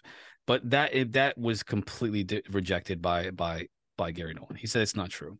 I can't find the tweet, and I can't scroll through Twitter for the next hour trying to find it, because there's so much stuff going on so fast I can't pull it up. But yeah, it's I think that's ridiculous. It's unfortunate that happens, because Ross Coulthart and Gary Nolan spend a lot of time defending their comments and defending their hypotheses and their ideas about this field. And I think it's ridiculous that some of the people that have put stuff out there claim to be people who want disclosure themselves. Some of the people that put stuff out there have less to offer to this entire movement, this disclosure movement or whatever, than what people like Gary Nolan, who to us is very recent, have. And they've been, and the people that are making these clearly debunking comments, they've been around for decades, some of them. So, and again, I will not mention any names, but if you guys want to throw some people in there, I mean, you can say whatever you want to. We're going to get into the kind of the funner part where we're not, and it's not as structured at this point forward. We're going to talk more about just kind of what you guys are doing and what you think about what's going on and things that people have said. It's going to be a little bit looser, a little bit more of conversational style from this point forward. I wanted to get those comments and those quotes out so we can kind of set the pace for how, I believe, and my belief is changing. I don't have a definitive belief about the phenomenon. I used to think it was angels and demons, right? That there was one phenomena, that they were angels and demons, that it was biblical, because I'm a Christian. I'm a Bible believing Christian. However, I don't believe like a lot of people believe, especially in the U.S. I mean, I don't know what people. I believe in love. I believe in compassion. I believe in altruism. I believe in sacrifice. Don't handle snakes? No, I do not. No? I'm not. Okay. I don't drink poison. I don't. I mean, come on, man. Like, I don't. You're believe missing out on all those orgies, man. They're out there. Okay. Well, I'm not. I want to live, whether it be a snake or my lady. I don't want to die either way, so I'll stay away from the orgies. But yeah, I mean, but now there's just the more and more that I learn. I can't say. I think maybe there's angels. I think angels and demons plays into it, but I don't think that's all there is. I no longer think that that's the end all be all of this phenomena. Something else is going on, something bigger, something more. And to think that, I believe in a God. I believe in a God. To think that I believe in a God and that I believe that there are angels and demons, but I think there's something bigger going on. come on. To me, it's like, it scares me. But again, that fear is because I don't know. It's not about anything that I know. It's about what I don't know. We fear the unknown and not being in control. So, yeah, that not being in control is a big part. Big part to play of it. Yeah. I mean, I've heard people say all the time, the abductee phenomenon, I think, like you said, Jason, I think it's more important than the DOD's giving it credit. And I think they know that, but they're not publicly admitting that, because in the experiencer phenomena, there's a story to be told. There's also this idea that that they walk among us. That's something that's been talked about a lot lately. And there's been some claims that because the NDAA, there's going to be whistleblowers that come out this year because there's that whistleblower protection. It's not complete. It's not perfect, but it does say something, at least within the parameters of these structures, the intelligence community, the DOD, the military. They're protecting people who are who are whistleblowing in a classified setting, in a legal and appropriate way. So no Edward Snowden. We were stealing files and publishing them to public. But you're inside, you see something and you want to say something. They protect those people from any kind of repercussions. What do you guys think about that per se, that kind of aspect of the NDAA? I think it's great that legally you could go to a court of law and not lose your job per se. They would still make it very difficult. If you went against the grain, something would still happen. That's just my personal opinion. There is no car accident, maybe. Well, and even though there is legal protection, where's the reputation protection? Airline pilots now, where's their protection that my colleagues are going to think I'm nuts because I'm talking about UFO encounters? So they may legally, be able to sue their boss if they get wrongfully let go. But big companies, everybody seems to have this kind of sort of belief in the protection of well, they can't fire you. You've been there 20 years. They could fire your ass right now, write you a check and say, here you go. We don't like you. You're gone. No, but there is no, you need grounds or probable cause. That's if you're trying to convict somebody of murder. In the world of business and how governments work, you're with us or get lost. And if that involves writing a big fat check, they do it. And, they make you sign that stuff when you take these roles, that your non-disclosure is right from day one. So, and it's another point of that where they're allowed to disclose things in a legal way. That does not include things that are completely sequestered or hidden. The SAP programs, the special access classified stuff. There is no legality that. behind revealing classified information. That's like treason. So I think it's a bunch of nonsense. There is no protection for these people. They know they're taking a risk, and the taboo is still there on your reputation. Even if legally they can't fire you, you're not going to have that same level that you would have had if you kept your mouth shut. And I think getting blasted on social media is keeping a lot of people quiet. And even guys like Ross Coulthard think the same thing. Well, Ryan Graves is experiencing a lot of that now, of course, with those big debunkers. He's got this podcast. He's talking about even Commander David Fravor. The fact that we have American citizens specifically who put a lot of focus on the idea of patriotism, who are disrespecting these service members, they're risking their social reputation and so forth by talking about these things. They're being disrespectful. They're not looking at the data honestly. They're trying to find faults, and they're trying to find any alternative explanation that isn't even that's not even they're jumping through hoops to get to their conclusions, like balloons and teddy bears and so on and so forth. It's sad. I don't put a lot of faith in what the DOD is doing, but I want to give them a chance to try, because I don't want to make it seem like we've they don't have a chance. You make them feel like they don't have a chance, and they'll treat us like they don't have a chance, like we don't have a chance at disclosure, because we're accepting the idea that they're not going to anyway. But we shouldn't accept that. I expect them to show us something, or we're going to make a noise. That's what I want people to do. I want people to feel like, no, not they're not going to give us something. They better give us something, because we vote. We have a voice. We're on Twitter. We're on Facebook. We're on social media. We influence the world. We influence each other. And if we all collectively say, no, we refuse to accept this watered down disclosure that you're doing, we want the truth, I think that's when we push them and push and push until eventually they have no choice. If they do try to give us that retraction in the balloon explanations for 5 years. They've been doing it for 70 years very successfully. Something's different this time, though. Something is very. Hope so. They're setting up apparatus to really dig into this phenomenon, and not just from from a DoD and government perspective, but from a civilian perspective, private industry, they're UAPX and now with this Enigma Labs that I want to kind of talk about. The Enigma Labs, I think, is a very ambitious effort. It seems, at least on paper. They promise to, or they say that their goal is to provide a means for people to submit their incidences and to use that as part of a data collection, and to treat this phenomena like data science, to collect as much data, weather data, sensor data, witness testimony, as well as what NASA's data and satellites and so on and so forth, meteor phenomena. They're trying to collect all this different data so that when they're looking at these accounts, they can verify and, as they say, give a rating, I guess, about whether or not that each incident is a true incident. I think that it is ambitious. I think that that the ideal is great, but I hear a lot of different opinions about it. A lot of people they're very hesitant because they're collecting data from MUFON.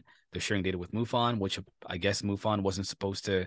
They were supposed to protect people's information, but if they're giving that information to Enigma Labs without you're talking hundreds of thousands of people. Their data is now being shared, allegedly going to be shared with Enigma Labs.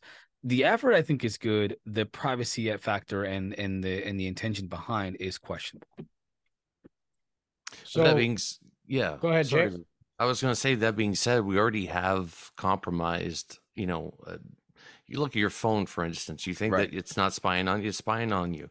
I had an Alexa here, and it did not last long because this one time I was sitting at the computer and I was cleaning the desk, and I said to my wife, "We need paper towel." Next thing I know, my phone's advertising to me on Facebook, "Hey, paper towels on sale." It's like, what the hell? Like, Alexa totally told my phone that what I was looking at, or Facebook. You can turn that off, but you have to dig into the settings to turn that off. But that should dig and dig and dig. Yeah, but like I said, they already have all the information anyway. So we're all compromised. If you got TikTok on your phone, China knows everything about you, right? Yeah. It's already done. So I find it funny when we're like, "Oh no, they're going to take my information about UFOs." Well, it's too late. We should be. It's too late, and we should be talking about it. Anyways, this is something that everybody needs to talk about, like the close encounters. What I find funny is that they're trying to do the satellites and testing all that stuff. But a lot of the times, these UFOs, if they're legit, messes with the equipment, will make something not work, or it doesn't even get picked up on radar, or they have to completely change their method of observation and the type of data that they're collecting, because these things are operating sometimes at different frequencies, or in infrared, but not in visually visible to the eye, or visible, and the data is more complex. Tracking these things down is a lot more complex than just sensor data. It's a lot more complex. Yeah, absolutely agree. These are my thoughts on Enigma Labs here. And again, this is just based on what I've heard, what some of our connections are telling us, but essentially... Hey guys, give me 1 second. I lost your audio here. I can't hear either one of you. Not sure why. Can you hear us now? What just happened? Can you guys hear me? Yeah, we can hear you. You can hear me, but I can't hear you. That's odd. Hold on 1 second. Let me see. I'm connected. Everything's great. Why is it doing this? There had to be something. Oh my gosh. Can you unplug your headphones? Let me see if I change the audio output. Hold on 1 second.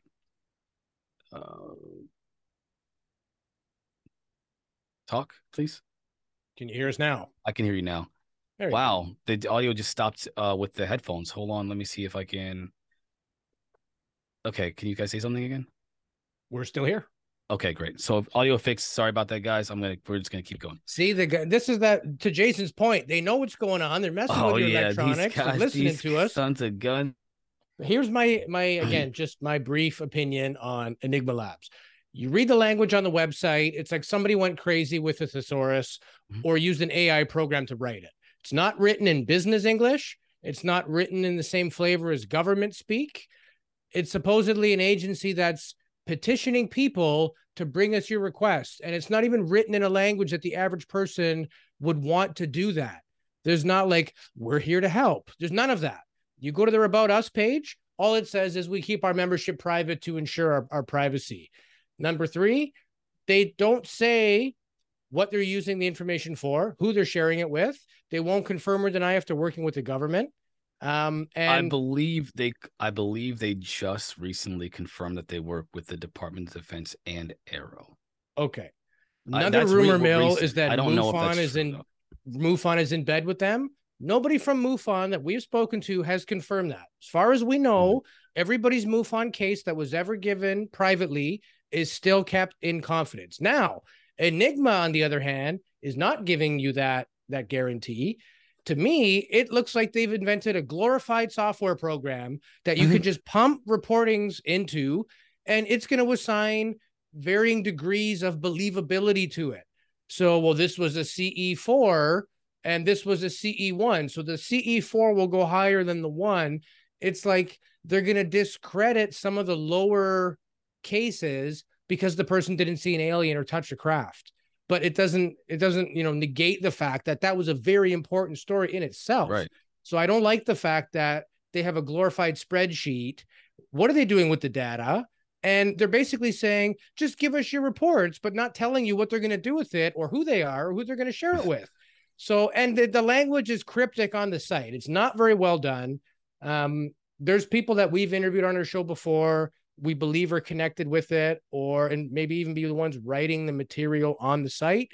Right. It just seems like the site looks very professional. Graphics are great. It just something doesn't quite seem right about it. It looks like to me, and rumor mill it's another Bigelow, some billionaire with a bunch of money who wants to do this, who already has other special access programs that are being funded. This is the way you get money from the government. You set up one of these things. Here's our mission. Here's how we're going to do it. The people that are working in a contract basis with the government know how they run. So they know how to keep this baby going, whether it's military contracts or intelligence or anything else, software. So to me, it looks like a business. It looks like somebody trying to collect data that they can use as a bargaining chip or as a way to get funding. You go on LinkedIn and search Enigma Labs. It's like 8 people. None of them seem to be related to each other any which way, shape, or form. Peter Thiel, I believe is the guy's name, the billionaire that's rumored to be behind this. I think it's a bunch of hype. I wouldn't trust it. I don't often give my opinion very strongly. I would stay the hell away from Enigma Labs. You don't want to tell us who you are, what you're doing with our information, how it's being scored. The fact that I might pour my heart out to you about what I saw and how it affected me, and your computer kicks it out because it's not high enough on your scale, and you're not telling me that. My opinion, stay the hell away. MUFON, people have varying opinions on MUFON. Yes, there are, politics within any big organization, but the boots on the ground investigators, those guys doing it for free and driving and spending their own gas and doing all this to take these reports seriously, it would be sad if that just got thrown away and not given the credit it deserves. So regardless of your opinion of MUFON, at least they haven't. And let's be honest, the government knows every single file that's in MUFON already. Right. Okay. There's no smoking gun. There's no like, oh shit, how did we let that get out? Why didn't we find that 40 years ago? They already know. Okay.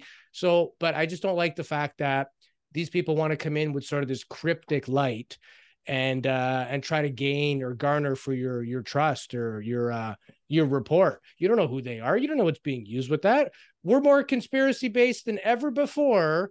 So keep your eyes open. Don't be sending, and you can submit a report with very little information. Dave Scott and I did one while I was on Spaced Out Radio the other day. We sent in a report. It's not given the same type of care and attention and investigative techniques. Your information goes into a database that assigns it in rank and file based on how probable it is and which ones we should look at or not. No magic secret. And the fact that they want to hide behind that, you want to get people's trust? Tell them who you are. We're scientists. There's 8 of us. This is why we're doing it. This is what we're doing with it. Then it will work. Otherwise, it's just like somebody's pet project that they're trying to get SAP money from the government for. Just my 2 cents. Yeah, I would even say with MUFON, like you'll have somebody who will give you a call and follow up. Even if it's something that took place 4 years ago, you're going to get a phone call from somebody. And if something is recent, like, something landed in your backyard, that person will drive to the location and do an investigation there with their equipment. So they actually care. This is somebody who's doing it for free. Like Louis was mentioning, don't get paid at all for this. We're doing it because, it's boots on the ground and you actually care. And with MUFON, the nice thing about it is that you have to pass an exam. So it's not like everybody can be, just join and become an investigator. There's an actual exam, a book you got to study and get a certain passing grade before you're able to join the organization and start investigating. So, when somebody reaches out to you, that they actually care, that they put in the work that needs to be put in there for them to be able to help you. With this program, by the sounds of it, there's no follow-up. Nobody cares. And the computer gives you a ranking on, whether it's good or not. Like everybody's going to embellish their story now because they want to have a higher grade, right? Where's the BS filter in the software? Where's the human questioning that says, are you sure you saw that? Or you think you saw that? There's no filter. This is just a database. This is not what they're pretending it is to be. And MUFON, the name of the person. You go on the MUFON website in Western Canada, Jason's name is on there as like the chief guy for Western Canada, right? So they are open about who they are. They have business cards. They give you their phone number. They're not hiding behind a veil saying, we're not telling you who we are or what we're doing with your data. That is ridiculous. Tell us what you saw on the night of June 7th. The men get him now, guys. Get him. See, I gotta be honest with you. I get excited quickly, easily excited about a lot of things that I find important. So, and I'm new. So when I find out about these new programs or this whatever, I tend to ask Louis especially and say, hey, man, what do you think, man? Because I don't know, and I don't have enough experience to really be able to determine what these things are, or what these efforts, especially with these people, are. And I didn't have the perspective you just provided. I just thought, oh, it's very ambitious. It sounds great. It's nice. And then whenever I talked to you, Louis, we talked about it. I looked again. And then I started seeing the things that you were talking about, and I was like, I don't know. Read the language. The sentence structure is weird. They start sentences with words like because. Any English major knows you don't start a sentence with the word because. Stuff like that. I was forgiving when I first saw that. When I first saw it, I was like, man, they're terrible. Their grammar, and my grammar is not perfect, but like their grammar was. You're running an official site that you're saying you're working with the DoD exactly, and this is how you're going to deliver your message. I did have some hesitation there, but I wanted to give some leniency. They have a big backlog of past incidents, of historical incidents that it's really good. But yes, after I listened to what you said when we had a conversation privately, I looked at it again. I did some more research. I did some more digging, and there's a lot to that organization or that effort that I just don't agree with. I think they have a lot to prove. If they're going to do what they say they're going to do, they have a lot to prove. And they're saying they already have a bunch of data. Well, there's already data publicly available. We talked to Cheryl Costa. Right. She's got a friggin' huge volume for every single state in the U.S. of all the number of sightings, where they were per capita. It's like a census on UFO sightings. And so you start pumping that stuff into software, then you have, government archives that talk about, UFO encounters and weird things like you did. You were talking about that the other day, Marquise. There's stuff that's not classified. You can go and find if you know where to dig. Yeah. So they're just filling a database with the stuff that's already available, and they need the real cases from the population. That's the new stuff. And again, I would be very careful now more than ever with your info. Just be careful. Again, government programs, they don't have a crappy website with poor grammar. Neither does military. Neither does intelligence. There's no typos. Although they do tend to put up some very suggestive logos sometimes by accident. Yeah. Yeah. You know what I'm talking about. The picture of the UFO along with the jet and all that stuff like that for the new Aero office.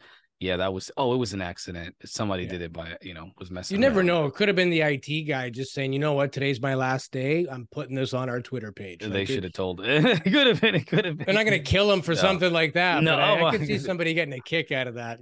That'd be something Bob Lazar would do. Yeah, that's true. He would definitely do that. It would cost some coin too, because you got to, was it all embroidered and everything inside the patch? Like 200,000 uniforms. It's too late. Yeah, now. Exactly. Yeah. Speaking of which, What were you gonna say? Jeez. No, Sorry, I was Jason. going to say with it, just as the insignia, it reminded me of Space Force. You know, they're actually Yeah. putting together like, and I always say, like, do they come up with the crew first and then come out with the ships, or the ships already built and then they need to fill it with the crew? Like, how does Oh that man. work, right? Like, just we're what was it?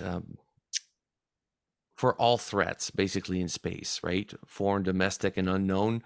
And basically, that's their job. And again, you're mentioning how screw up we are as a species. Every weapon we have in space, all the nukes, everything that we don't know about, they're all pointed back at us. It's like pointing guns at your own head, right? And instead of like pointing it out in space towards what could possibly come at us, we point it at ourselves because we are the biggest threat to ourselves. We are. Yeah, and then here we We are, are. like, why are they interested in us? Well, we're fascinating. Like, we're self-destructive. That's crazy. Yeah. Like, yeah, we're quite the species, man. Yeah, I saw a meme of like where there was like these aliens that were it's season 2023 of Earth and they were eating popcorn. Like, they're Yeah. chilling eating popcorn. The greatest Yeah. reality show in the universe. Oh, Yeah. yeah. We are something else. And when we look at this is a philosophical idea when it comes to how we see ourselves versus how other beings might see us. When we look at ourselves, we think of ourselves as the apex. We are the apex predator of the universe, so to speak. Like you said earlier, Jason, about movies. Like, you see movies and we win. Well, how the heck are you going to win again? I can't imagine. Every time I see those movies, I'm like, we're just lying our way through this plot, because there's no freaking way we would win against these aliens or a zombie flick, which I love. Like, there's no way we would survive a zombie apocalypse. It's just not going to happen. We're all going to die. If there's a zombie apocalypse, we're done, guys. There's no surviving it. Of any kind, especially if they're the fast zombies. So, like, we think of ourselves as the apex predator, but now we realize that there's a bigger fish out there. I mean, at least we're starting to realize and admit that there's a bigger fish out there, and it makes me wonder how we should feel about ourselves as a civilization. What do you think the best way we should see ourselves as a civilization would be when thinking about there being a bigger fish? That's a big I know it's a big philosophical question, because I've been asking myself. Let me tell you what I've been thinking about this, because there's war. I said once that we kill each other over dirt, and that's, I mean, literally over dirt. But we have a necessity as an individual human being across the world. No matter where you are in the world, you need to survive. You need to eat. You need to drink water. You have to. There's certain things that you need as a biological organism to survive. And then on top of survival, there's the feeling of happiness or fulfillment. We all seek pleasure and avoid pain. Our brain is designed to seek pleasure and avoid pain. And yet somehow we contradict our natural biological imperative as a civilization, which to me is bizarre. And it kind of, again, I think about the fact that we're going against the grain, so to speak, of what our actual nature seems to be, which is to thrive, to seek to thrive, to improve, to seek to improve, to love, to connect, and to, of course, to survive, as in the biological needs, to eating and the drinking of water. We have those imperatives that we're completely going against, and have designed a society to go against. And I feel like it's very primitive. And we're almost like the dumbest race on our planet, and clearly in the entire universe. That's to give a little context to that. When you say, we are doing these things, it's a very few people who have sort of set up these rules, set up the game. This is how the economy works. You go to work, you buy a house, you do all this stuff. They made the rules of the game. We're stuck playing in it. And the people making the decisions, they don't have the best interests of those people below them at heart, because they don't live in the same world as the average person. These are people that, are worth hundreds of millions or billions of dollars. You can't possibly understand a layman or think you do. I don't care how much philanthropy you do. Take away the tax incentives and see how much money these billionaires donate. Okay. So we as a globe have not made good decisions, but we have allowed a very few people to make poor decisions, and now we're all stuck dealing with it. So that's kind of my take on things, as far as, be humble. How do we look at this phenomenon was your question? What do we think about not being the bigger fish? Think that you're not the bigger fish. Realize that, accept that. be okay with that. I still believe we were born with everything we need to make it through this journey. We just get complicated and we get brainwashed. And, this civilization's a couple 100,000 years old now. These rules go way back. And whoever set it up this way clearly didn't have the foresight to see what it would become. Overpopulation, pollution, greed. There are some cultures and religions that have not bought into that, and they still have their purity, so to speak. But generally speaking, unless you're going to disconnect from the grid and go eat grubs and drink puddle water, you got to work in this stupid system that somebody set up. It's just how it is. So just be humble. Acknowledge that humility. We didn't all choose this. It was our ancestors, some of it, and it's the people we had in politics, people we currently have in politics, and the ones we will have in the future as well. So the system doesn't break unless we break it. And until we realize that a very few people are making decisions of what suits them best, and all of us are stuck having to deal with the ramifications. That's the biggest issue.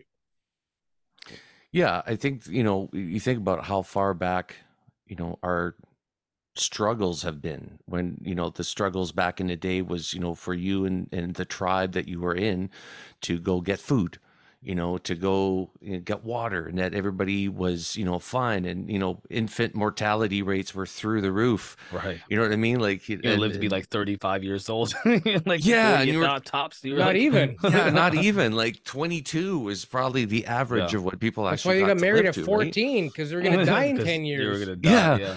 Until death do us part, they meant it back then because it's like it could be a couple of months until that happens. And now it's like 85 years. Right? I didn't know it was a couple hundred years ago. We didn't even know if we'd be together 50 years. We thought we would be dead by now. So yeah, exactly. It used to be a 10-year contract. Now it's like a 60-year contract. Yeah, absolutely. But you know what? Like even thinking about our nature, it's the same thing as ants.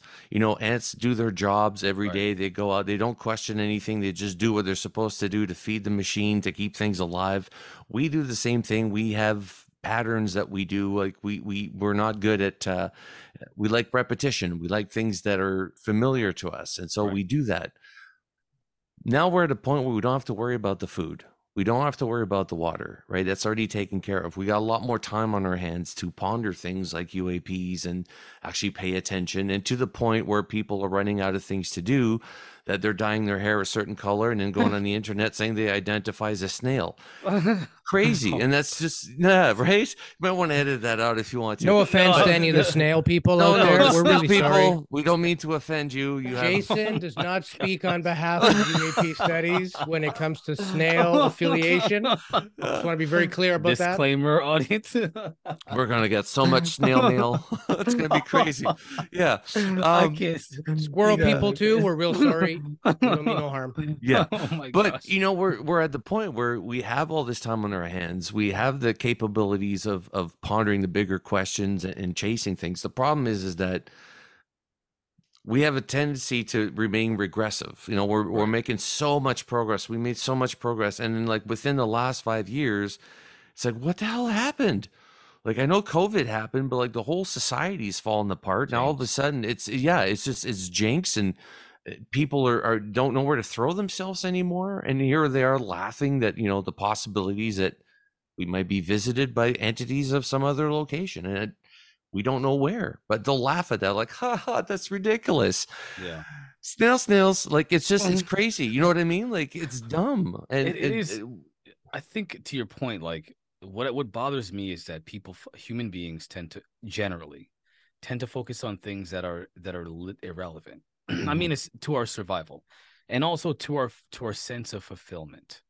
And we've created this social, this very strong social construct to our society that we focus more on the social aspect of it. And we've created this new way of viewing ourselves in the world that is not necessarily attached to reality. And I mean, everybody does it in all aspects of both, on all sides and all aspects of anything.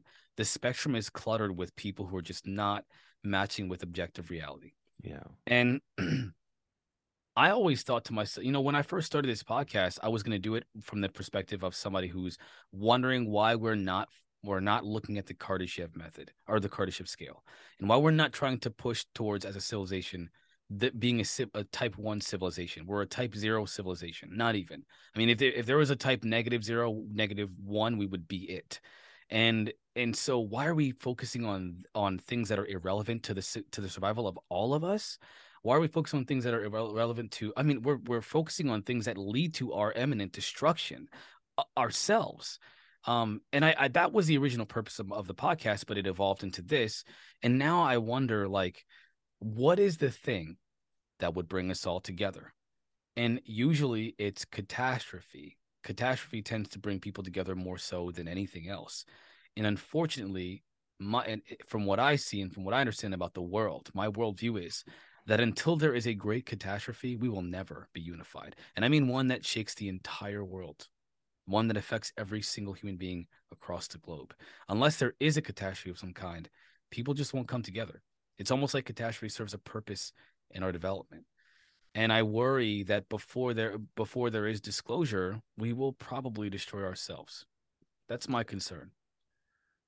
Absolutely. Very Ronald Reagan-esque, if we only knew, or if there was an outside force, how quickly would we all unite to defend ourselves against that force?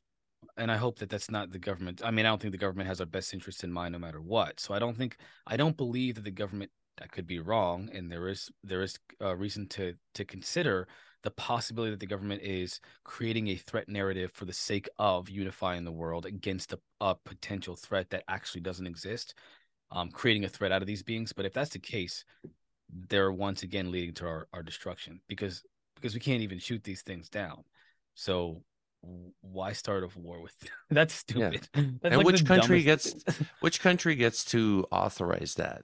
To start shooting them down. Like, they're speaking on behalf of the whole world at that point. So, you know what I mean? Like, these entities probably don't understand what a country is. They just look at, they'll go wherever they want to, but if you got planes starting to shoot them down, they'll think that all the planes are trying to shoot them down. Like, this just, who makes that call?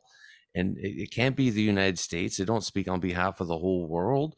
They have their own issues with the UAPs. I understand that, but it's as if Canada started firing with our jets. Not that we have many at these things. There would be repercussions, right? If we constantly try to chase these things down and shoot them. Yeah. Obviously, if they go into the States, they're going to be very wary of your own jets, right? So. Yeah, I think this is an issue that, as a society, we have to deal. Like, how are we going to deal with this phenomenon globally? Because every country right now is in it for themselves. Right. Either trying to solve the puzzle, the Messiah complex, like I will be the one that solves this or proves it. Or achieve technological dominance through the technology. Exactly. And that's the scary bit, right? Because it affects everybody on this planet. Whoever has this technology will dominate over everyone.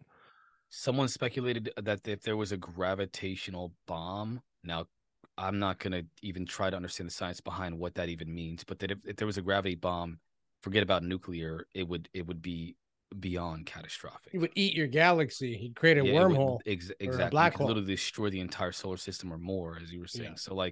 So the reason why the government doesn't tell us all, I can understand why, but I think there needs to be at least an admission that there is something else that's not human.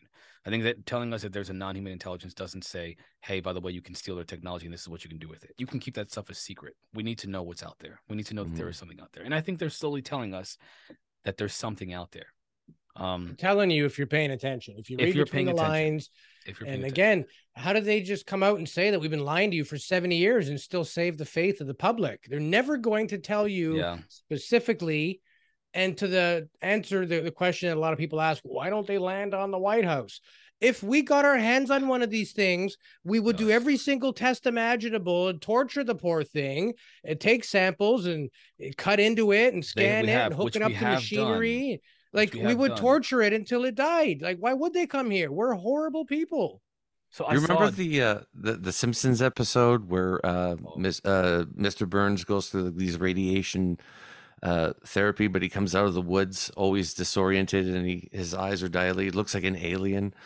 And I don't remember. He's radiating green light. Have to watch that now. Yeah, and then he's like, "I bring you love." He says that to the whole town of Springfield, and then Mo, the bartender, says, kill it. It's bringing love. I That's keep thinking of that. wow. That's what we would do, Wow. right? Like, Yeah. yeah. That's actually amazing. That's amazing. Okay, let me just give me a moment because that analogy, well, that reference is perfect. We probably would fight like hell to fight against the idea of bringing love and unity to us all. It's Mhm. almost like the powers that be have convinced us all that unifying is a problem. In the US, we have division is like the name of the game here. You know, if the most divisive person is the most famous person, and that's literally across all spectrums. I've heard somebody say that if you don't believe now, if audience, in case you're listening and you don't know, I am an African American man. I'm a black brown person. Okay, so there's some things that I have to take into account for that some people might not. And one of those things, of course, is race. I have to think about it because my life has told me and my experiences have told me, hey, there's something to you being of this color in this country. On the one side, you have people that call themselves people that believe in justice, people that believe in social equality. But they say that if somebody believes something that is incorrect and that can be harmful, that they cannot come over to that side of the aisle. We will not accept you. We won't even give you the time of day. As a matter of fact, we're going to try to ruin your life because we don't like what you're saying. We don't like you. And I remember a black man who would go to these KKK meetings, literally to find out what they believe and what they think, and to kind of connect with them in a way that nobody would do from somebody like our community, because he wants to understand, and by understanding you can reach them.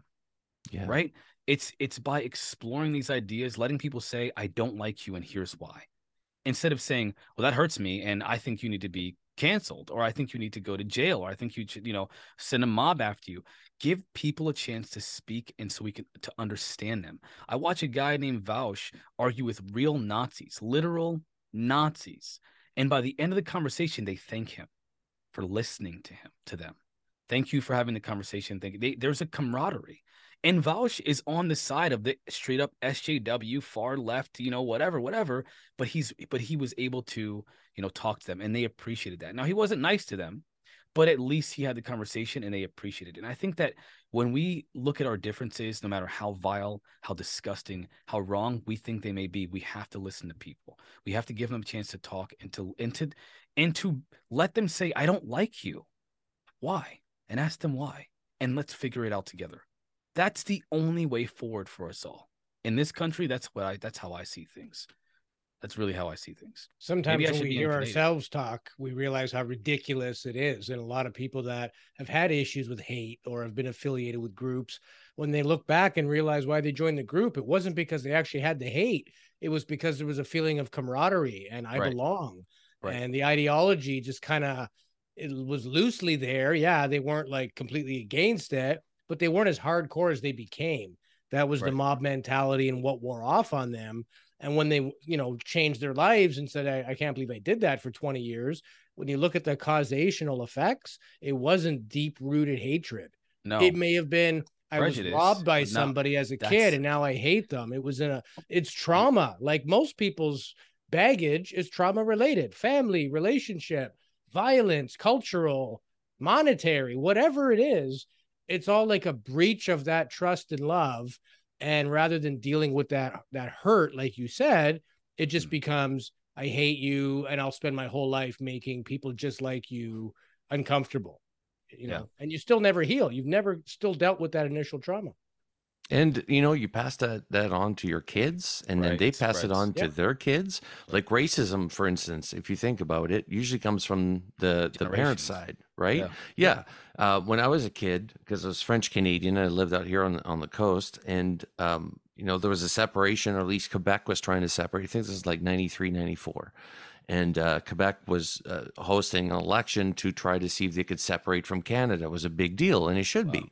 But when I was here in school, all I would hear with the kids was like, you guys French Canadians, bunch of separatists and blah, blah, blah. And you're a waste of time. And like, you could tell it was the dad that was talking, wasn't the kid, right? I was just hearing what the dad's opinion at home was. And I would go to Quebec by the time the election went through, and it didn't pass. Quebec's still part of Canada. But the French people were saying the exact same thing about the English people, that what they were saying in BC, like bunch of English people, you're no good. And it's like, dude, it's the same crap. On just because you speak a different language, you view somebody else as being different than you, having different standards than you. And we do that globally. Like, I mean, not saying that, Iran is the place to be right now, but our view of Iran, is by the Western media, right? They're showing us the bad parts of Iran. There probably are some good parts. We'll never know, because it's all about a point of view, what we're shown, what we're taught. We're trained that way, right? So it's a big problem. We need to learn to not let people think for us, but allow ourselves to think. Well, 500 years ago, other cultures coming was bad news. They were coming to take your shit and steal your jewels and rape your women and burn your city down. So that's kind of like our archaic brain reacting, not our civilized brain or what we think is a civilized brain. That's just the reaction of, I don't recognize these people. Do you know them? No, we need to panic, because it was always bad news. Nobody would trek months and months and months and bring food and rations unless they were going to take you over. There was no vacationing, 2,000 years ago. And so I think that's quickly, just, it's within us. That's why China built a freaking wall, right? A big one. They call it the Great Wall, literally. Yeah. There's a lot to be said about I think that it all boils down to some pretty basic principles. Some things like compassion. Some things like trying to understand and connect, having a desire to connect. We all want to connect, right? And expanding your tribe from the small, the small circle that you have, and being able to expand that tribe.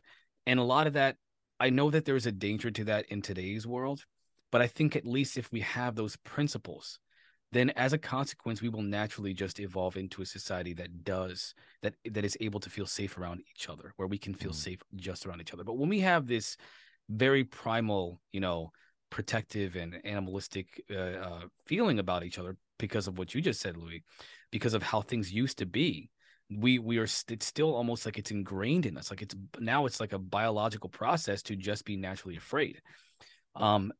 If we keep functioning from that place of fear and not from a place of love and compassion and understanding and wanting and a desire to connect, then we will never become the society that we can be. We'll never achieve as a society, as a globe, as a world, our full potential. And we'll always be struggling, and there will always be suffering and a lot mass, I guess genocides and murder and war and all this stuff. Our own destruction is imminent. And unless we literally start our thinking from that place of compassion and wanting to understand and connect, we're not going to make it. We're not going to make it. Bottom line. And whenever civilization is watching this happen, or whatever they are, whether interdimensional or extraterrestrial or under the sea or, Atlanteans, I wonder if they see that and are trying to give us a message, or if they're preparing for what we have decided is going to be our fate. We've chosen it, and they see that. And they're like non-interventionalists. They just kind of have to wait and see what we do as a civilization and let us on our own path. I don't know. But that's why they're making clones, because they know we're all going to save blow ourselves up to nothing. And they're just making clones, trying to keep the species alive. This guy had great hair. We need another one like him, but get rid of the shitty brain. Let's give him a good brain this time, because he's a good looking guy. Jason, I'm talking about. Oh, wow. Naturally. Yeah. The clone of Jason is going to be phenomenal. Just a brainiac, I'm telling you. So we covered a lot of things today, and honestly, I didn't think it would last this long. I'm really glad you guys stayed with me this long. I want to talk more about you now. I want to talk about your podcast. I want to talk about what you're doing, what you've done. I've been watching all of your content since I met you. You got a lot of content. A lot of your content's on your podcast version, but your YouTube channel, I'm almost through your YouTube channel. I'm almost completely through it. Thank you. So, thank you. Hey man, you guys put this out there. I'm eating it up. I'm eating it up. And I can't always get to the newer stuff, because since I've been researching and having to do my own topics, especially with the weekend show that I'm on now at SOR, it's been and with my business, it's been very difficult lately. But man, I was killing your content when I first discovered you. I was killing that content. So you guys interview everyone. You interview people, like I said before, like Jacques Vallée. You're going to be interviewing Gary Nolan. and now you're going to be interviewing Richard Dolan, which is going to be, oh man, I mean, you talk about the guys that know stuff, right? The biggest investigative journalists and reporters of UAP, UFO, and alien and extraterrestrial. They've got books out. They got the Ross Coulthart with Need to Know, and his book In Plain Sight, which I've read. I have that book. Oh my gosh, you got to read it. And then, of course, with Richard Dolan, I read his book, Alien Agendas, which is a speculative analysis on these different types of beings that it might be, according to eyewitness testimony, and what their agendas might be. It's a speculative analysis, and it's really interesting. So you guys have a lot in store. You got a lot of questions you can ask, and I always ask people after all the people you've talked to, after all the things that you've probably heard, I'm going to keep asking you this every time we talk. What do you think about the phenomena right now? What's your view about what it is, who's behind the craft, and that you can say? I don't want you to disrespect anybody's confidence, if they told you something you're not supposed to tell. But what do you think that this phenomena is? I know that you believe it's multiple, but I mean the intelligence behind it. Give me some ideas of what you think it is. And what do you think its intentions are based off of your experience now? You know what I'm going to say for my part? I think that it's because we explored many aspects of this phenomenon, but one thing that always comes back is there's certain things that you start noticing. There's like patterns. When you talk to investigators about, this, like I mentioned, this could be a university course, right? You got cattle mutilation, abduction phenomenon, crop circles, you got close encounters, you got, like I mentioned, the abduction, and just there's different varieties of things. Like even Bigfoot somehow worked its way in there. And I was like so adamant on not having Bigfoot being part of it. Same here. But just all the, people we start talking to, they're all like, oh yeah, Bigfoot's related. I'm like, damn it. Because it's, we have to deal with it. Right. But I want to make sense of the world, not be confused more. Yeah, exactly. Don't add extra stuff to it. Right. Elvis is still alive. But the main thing is that I think that consciousness keeps coming back and keeps creeping into the subject. Like, consciousness has a huge part to play with this.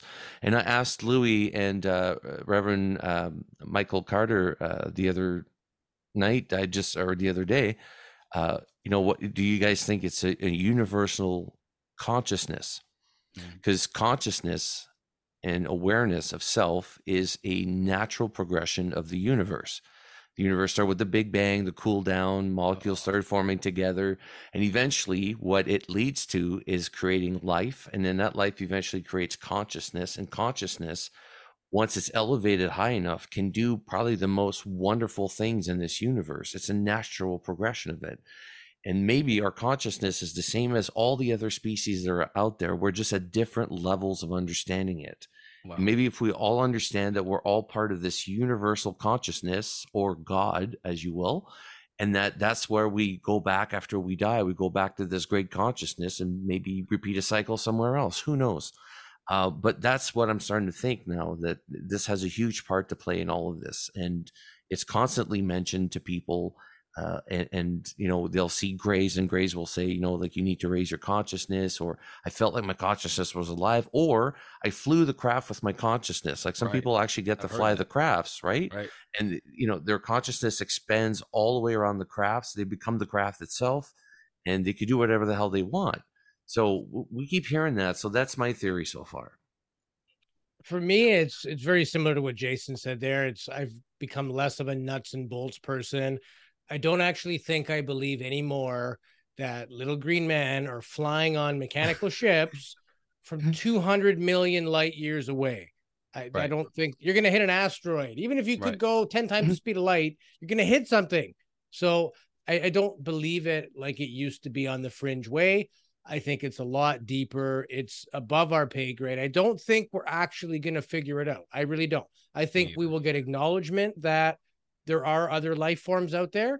I think we are all sentient beings. The only difference between us and animals is we question, who am I? Why am I here? What is this all for? I think we were given that gift to question. And why were we, right? Something wants us to be awakened. None of the other animal kingdom has that. It's, animals will eat their babies if it comes to them or the Right. baby's life. A human Right. being will die before they eat their infant, right? For the most Unless part. you live in Russia, they ate their own kids during the Second World War, unfortunately. But Oh, Times were man. tough. yeah, Sometimes you times got to were eat a tough, baby, you all know. right? Yeah. But yeah, to answer your question, Marquise, I've become more spiritual. Nothing reinforces my belief in God, whatever that looks like, whatever energy that is. Nothing reinforces that more than the obvious possibility that there's more than life on just this planet. Like the type of creative being that I believe God is isn't limited to just putting simple life, and we are simple life, simple-minded life anyway, on one little watery stone in a universe with potentially trillions of planets. Like, I just think it's the peak of human ignorance to think we know what it is. And Or hubris. even if you don't, if you're Yeah. one of those people that doesn't say I know what it is, if you say it's definitely not that, you're saying the exact same thing. Right. Because if it's not that, then you know it's not that. Therefore, you know what it is. So we catch ourselves in these negative patterns of expertise. We are all couch ufologists, people. Right. Even the people writing books and making documentaries, Right. nobody knows or has proof. So, recently on my Facebook page, I'm at the point now where I can't really get many more friends because they cap you out at like 4,000 or 5,000 or whatever it is. Oh, wow. So I'm deleting flat earthers. I'm deleting people that are calling people idiots because they don't know what they're talking about. I'm just looking for an excuse to wax a few people for being non-tolerant, right? So the best thing that I could suggest to anybody, whether you've been doing this for 50 years and you should know more, you should also be more humble, because people like Jacques Vallée, who have a right to say, hey, I know more than you. I don't care what you think. He's even saying suspend judgment. Don't, as soon as you get to the point where you think you know, you're losing. So let it be this mystical thing. Again, if you are a spiritual person or not, regardless, we are not in captivity right now from these beings. No. They are not hurting us or whatever. Maybe it's an agenda, future plan, 1,000,001 theories. But at the end of the day, I still believe that if your light is bright, darkness can't affect you, even in the form of poltergeist. I never worry that ghosts are going to haunt me because I know my energy level. I know I know the brightness of my candle. So I'm not scared of that stuff, and I'm not scared of aliens or what it could be. I don't, as sad as it is for me to realize, I don't think we're ever going to know. I don't think we're wired to know, but I think we will get closer. I think we will get acknowledgement. And I think it is for our better good. I don't think we're too far gone. I know you're like, we've decided, we made our own choice and they're here to pick up the scraps. I don't think it's that far gone yet. We've been down this road before, but creation and destruction is cyclical. If we don't do it ourselves, nature will do it in 100 billion years when the universe cools down. So just be humble and just meditate. If everybody meditated, we would all be more calm people. We would find our own version of God, spirituality. You would worry more about your stuff and less about other people's stuff. So my advice for 2023 is aliens are real and you should meditate more. That's good. It's a bumper sticker right there. Look, great. That's awesome. I'm gonna have to tag that. Hold on, let me say. I'll say that with that comment as well. You can quote me on that, people. Aliens are real, and we should meditate, people. Okay, so two things. One, those answers were my brain itched for like what do you think? What do you think it is? You guys just scratched the itch in my brain with your answers. Good, like both of you. So that the consciousness centered understanding of the phenomena, I do believe that more, and so now. I think we're looking at a phenomena that's operating more on the quantum realm, in the quantum realm, which is more along lines of what we would consider the spiritual, energetic, or vibrational, or whatever. And when I think about trying to understand the phenomena, I think of Doctor Strange or that movie Inception, where they're like jumping into dream realities and things are changing and they're dynamic and there's no catching hold of anything and it's all like, you can never really get a grasp on what, but when you do think you have it, it changes. It's like that. It's like that. It's just like that, where whatever this is, as soon as we think we might have an understanding of what this aspect is, boom, surprise, there's another aspect that we didn't even know about. Oh, by the way, there's another one. By the way, there's another one. And the possibilities continue to multiply. It's like the phenomena, if it is either making sure that we never figure out what it is, because or that it's just by nature just not understandable by us, like you said. And then again, every time we think we've got it, it's more multiple things pop up to show us that there's more to it. That's why my understanding of it keeps changing. But it all boils down to two things for me: consciousness and quantum mechanics or quantum physics. For me, I like to stick to science. Newtonian physics break down when you start looking at things with the quantum level. You need a new science to understand, because things go from being just potential energy, and somehow through an observer or a conscious thought, they become matter. And billiard ball physics and gravity, as we know it, does not even come close to explaining that. We need a different yardstick to be able to measure this type of stuff. Yeah. Some element is there and then it's not there. Like, how can it exist and not exist at the same time, right? Where it's in multiple places, but it's not time. Multiple things. It's the same thing. Yeah. Just potentially in different spots. Or quantum entanglement. Like, you're right, Marquise. Quantum mechanics, quantum physics is the only way we're going to start, at least mathematically. We see that it might be plausible. Then we really use our best brains to try to say, well, what does that mean? What is now possible as a result? Right. But I think it is it's bigger than we're going to be able to digest, at least at this point in our advancement. So the answer is that there is no answer, and we're never going to find out. But I like how we all have kind of unified, at least in that aspect, because remember when we first met, you know what my perspective is. I told you, I don't believe that now. I totally don't believe that now. I think it's much deeper, much more, it's much richer than what I thought it was at first. And I think it lies in just like what we just talked about: quantum mechanics, quantum physics, consciousness. It's all there. Yeah. So when it comes to the people that you've talked to, I can't even ask you who the most interesting one was, because I'm sure there were so many that it's hard for you to pin down which ones. But moving forward, who are the next guests that you have coming up for your podcast that people should be looking forward to? I'll let Louis handle that. Yeah. We've been so busy the last week. Literally in the last week, we've had 15 people come together in one way, shape, or form. So some of them, they're on a project, it's about to end, and they want to come talk about it. Those people I can't reveal. A couple of people are going to be testifying at the UFO Congress convention hearings. And I think that's amazing, because everybody's speculating, including us earlier, about what these reports mean. We're going to talk to somebody who's actually going to testify before Congress. We're going to ask them what they think it means. Again, I can't bring that up, but in terms of names we can bring up, I mean, this Sunday we've got John Burroughs. We mentioned Rendlesham Forest. We have a director of MUFON State University, Mindy Todfest. She trains new investigators. Wow. And in fact, the TV program Ancient Aliens has a new episode on February 10th.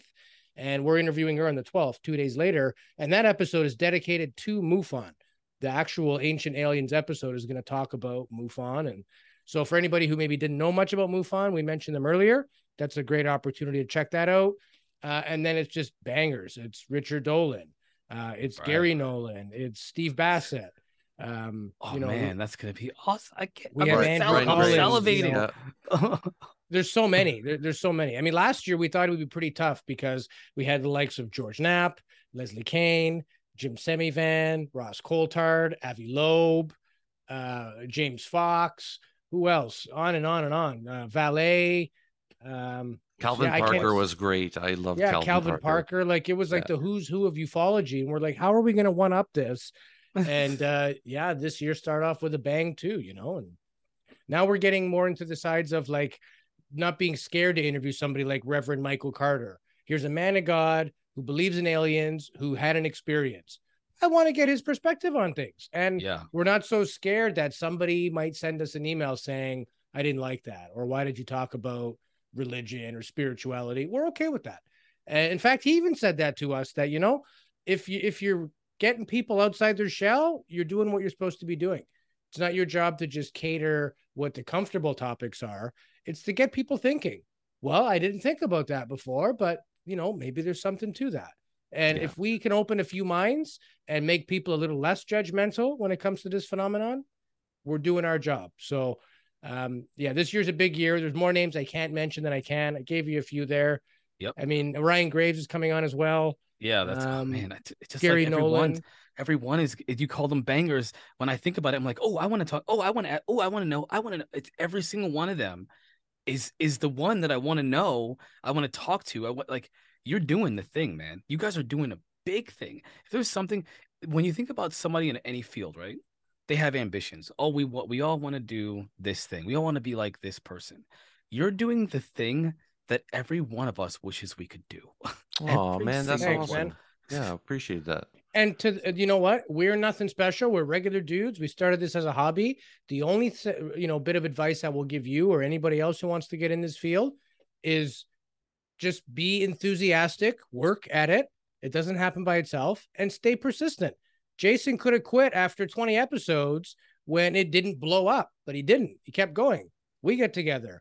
The second year of our show was 600% of what the first year was. Yeah. Actual data. And I learned this. I used to be a sales trainer teaching commission people how to sell more product. And I worked with a Chinese man, and he says, sales and dealing with clients and building a sort of a database is like growing bamboo. You plant a seed in the ground, you water it, you give it sunlight. A year goes by, nothing happens. Next year, you water it, you sunlight, give it food, nothing happens. You do that for 3 years and you get 0. And then on the 4th year, you get an 8-foot stalk. Wow. So all those 3 years, you thought nothing was happening. You were growing roots. And then it blew up when you least expected. Now, if you'd stopped watering it at any point in time, you never would have got that root, the shoot. You wouldn't have got the prize. So just stay at it. Do it because you like it. Don't do it because you want to change the world or the narrative, or you really want to get your idea on what this thing is out there. Stay humble. A lot of people shoot themselves in the head because they go out and try to be the next messiah in the UFO world. This group will chew you to pieces. Oh, yeah. Go look at UFO Twitter and find out for yourself. The biggest and best names that we talk to get trolled to death out there. It sucks. And even us, like everybody that we've interviewed, we're still being called idiots, on Twitter and Facebook or whatever. Yeah. Like that's just the nature of the game. But if you're like wanting to get out there, even as an investigator or somebody that's always been passionate about the subject, never done anything, get off the couch and move. There's organizations you can join, like Move On, which we've talked about today. Or you could become a private investigator. But even if you listen to, everybody that we've had on, all the investigators, most of them just started just saying, I want to get active. I want to get moving.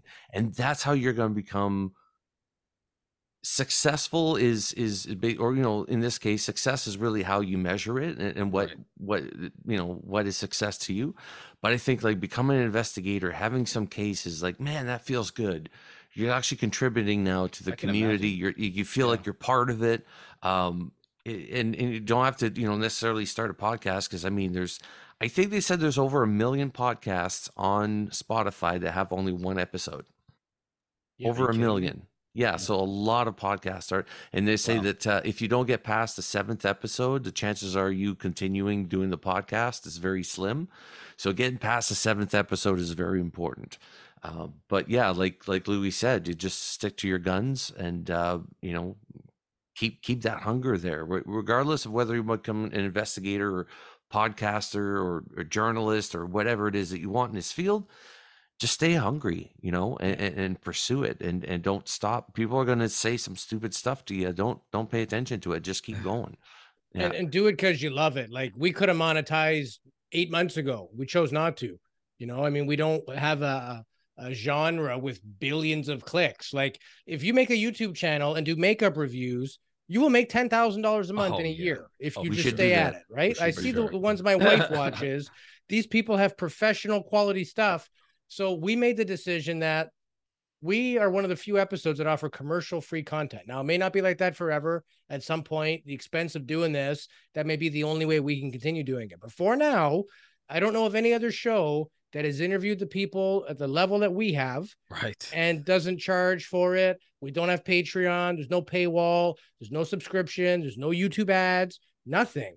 We don't even do the Say it Spotify like that, it voiceover. makes it sound like we're missing out on something. Like we probably left a bunch of money on the table, but it's Yeah. because we want to show that we're coming from a genuine care about this topic. We want to get these people's stories out. We don't interview anybody we don't like.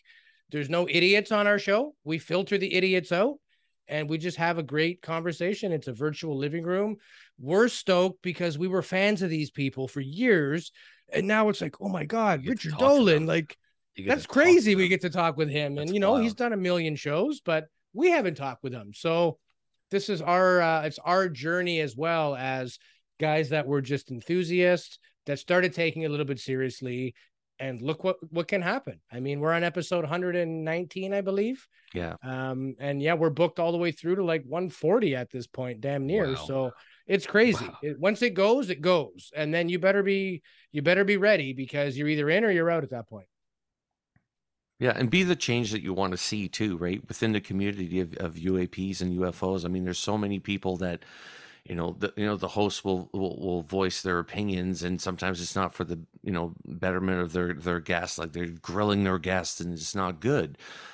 For us, was really important that we don't do that. We ask a question, we let the guests talk, and it's about the guest. It's about excellent conversationalists. Yeah, well, we try. Yeah.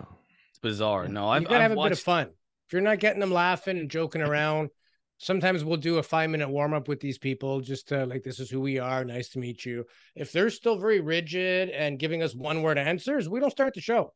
Get them laughing, get them in their zone, then they're gonna give us good content. If they're half asleep still because it's Sunday at 8 a.m., we're gonna wait 10 minutes and we're gonna ask them, what are you doing later today? Whose show were you on last? Whatever we need to talk about, we will, until they get to their usual self, because that's what our viewers want. So we put in the work and massage these people. And we, in some cases, like we have boxers. a good Facebook friend, Chris Grant from Scotland. Shout out to our buddy. I'm pretty sure he's all of our friends, but he basically, he'll say sometimes, you so-and-so's coming on your show. Oh man, put a key in his back and let him go. And we're kind of the same way. You wind us up and then we will just do our thing. And most of our guests will too. They love it just as much as we do. And that's what you're picking up on when you say, wow, that was a great episode. It's because we created an energy and then we just tossed that beach ball back and forth for an hour. Yeah. A lot of times I feel like this is just general with anything that people do on their own. People tend to people that are not involved in the thing that you're producing, whatever it may be, they don't fully understand what it takes to do it. And they don't fully appreciate like how well you're doing that thing. You have to watch somebody who's got a terrible show and then watch your show. And then you'll be like, wait a minute, why are there worlds of differences here? I've seen some shows where I liked them before. And then I hear your show and I'm like, wait a minute, why have I been wasting my time on this show? And it's just for the entertainment. We're just like, I'm not the one I don't do anything by watching your show. I'm just being entertained, but I'm also being informed. And that to me is the most important thing. Is like, I want to know more. I want to understand more. I want to hear what these people have to say. There's like a learning by osmosis. Mm-hmm. That process that I go through by consuming the right content is much more effective for my growth personally, and of course with this endeavor, than it would be just to be entertained by some other podcaster who's just like putting a bunch of random non-verifiable, like kind of not tangible, just pure entertainment value. It's nice to be entertained, but it's much more important to have something help you with your personal growth. And that's what I think your channel does. So where can people who have that desire to want to grow, to want to understand, to be really engaged with the content that they're putting out, not just be entertained, but also be entertained, where can they find you? So we are everywhere. If you go on Google and search UAP Studies Podcast, there's 6 pages of stuff comes up. Go to YouTube, UAP Studies Podcast, Spotify, UAP Studies Podcast, UAPstudiespodcast.com. Same on Apple Podcast. Essentially any media property out there. If you search for us, you'll find us. Feel free to message us. We answer everybody's message, email. Absolutely. Yeah. Go to our website. You can hit contact us, share your stories, guest request, just saying hi. We've had people share intimate things and say, hey, you covered this topic. It was, I almost cried a little, but I feel better now that I watched it. We get some real heartfelt stuff, and that's what gets us going. And we promise to be the best moral compass we can. We will never put anybody on that's just spewing trash or stuff that you cannot prove. We get these people to give us a story, but we know that story is based on fact as much as everybody can confirm it is. Nobody really knows anybody's stuff, but it'll be well accepted and verifiable, not Johnny, has dreams and talks to aliens. There's shows for that. We're just not that show. We are science-based, fact-based. We interview military people, scientists, people who've been on television and write documentaries about this phenomenon, people who have made it their life's work, and some of them who take considerable risk to even talk about this stuff. We give them their time. We give them their due respect. So that's what we're all about. Fantastic.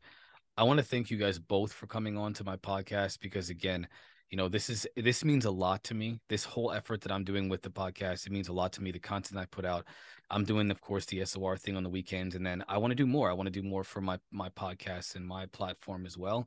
And given who you are, the giants that you guys are, I really appreciate that I got you two giants on my show. And I'm talking good-looking giants. You guys, you're dressed snappy. Look at this guy. Look at this guy. Look at this. Look at this guy. Man. Look at this guy. Man, they're beautiful men. Look at that. I appreciate it. And we were always welcome. I look forward to more conversations here on my podcast with you guys as well. So looking forward to more conversation as well, man. We love you, brother. We encourage you. We think you should go with your show, go hard with it.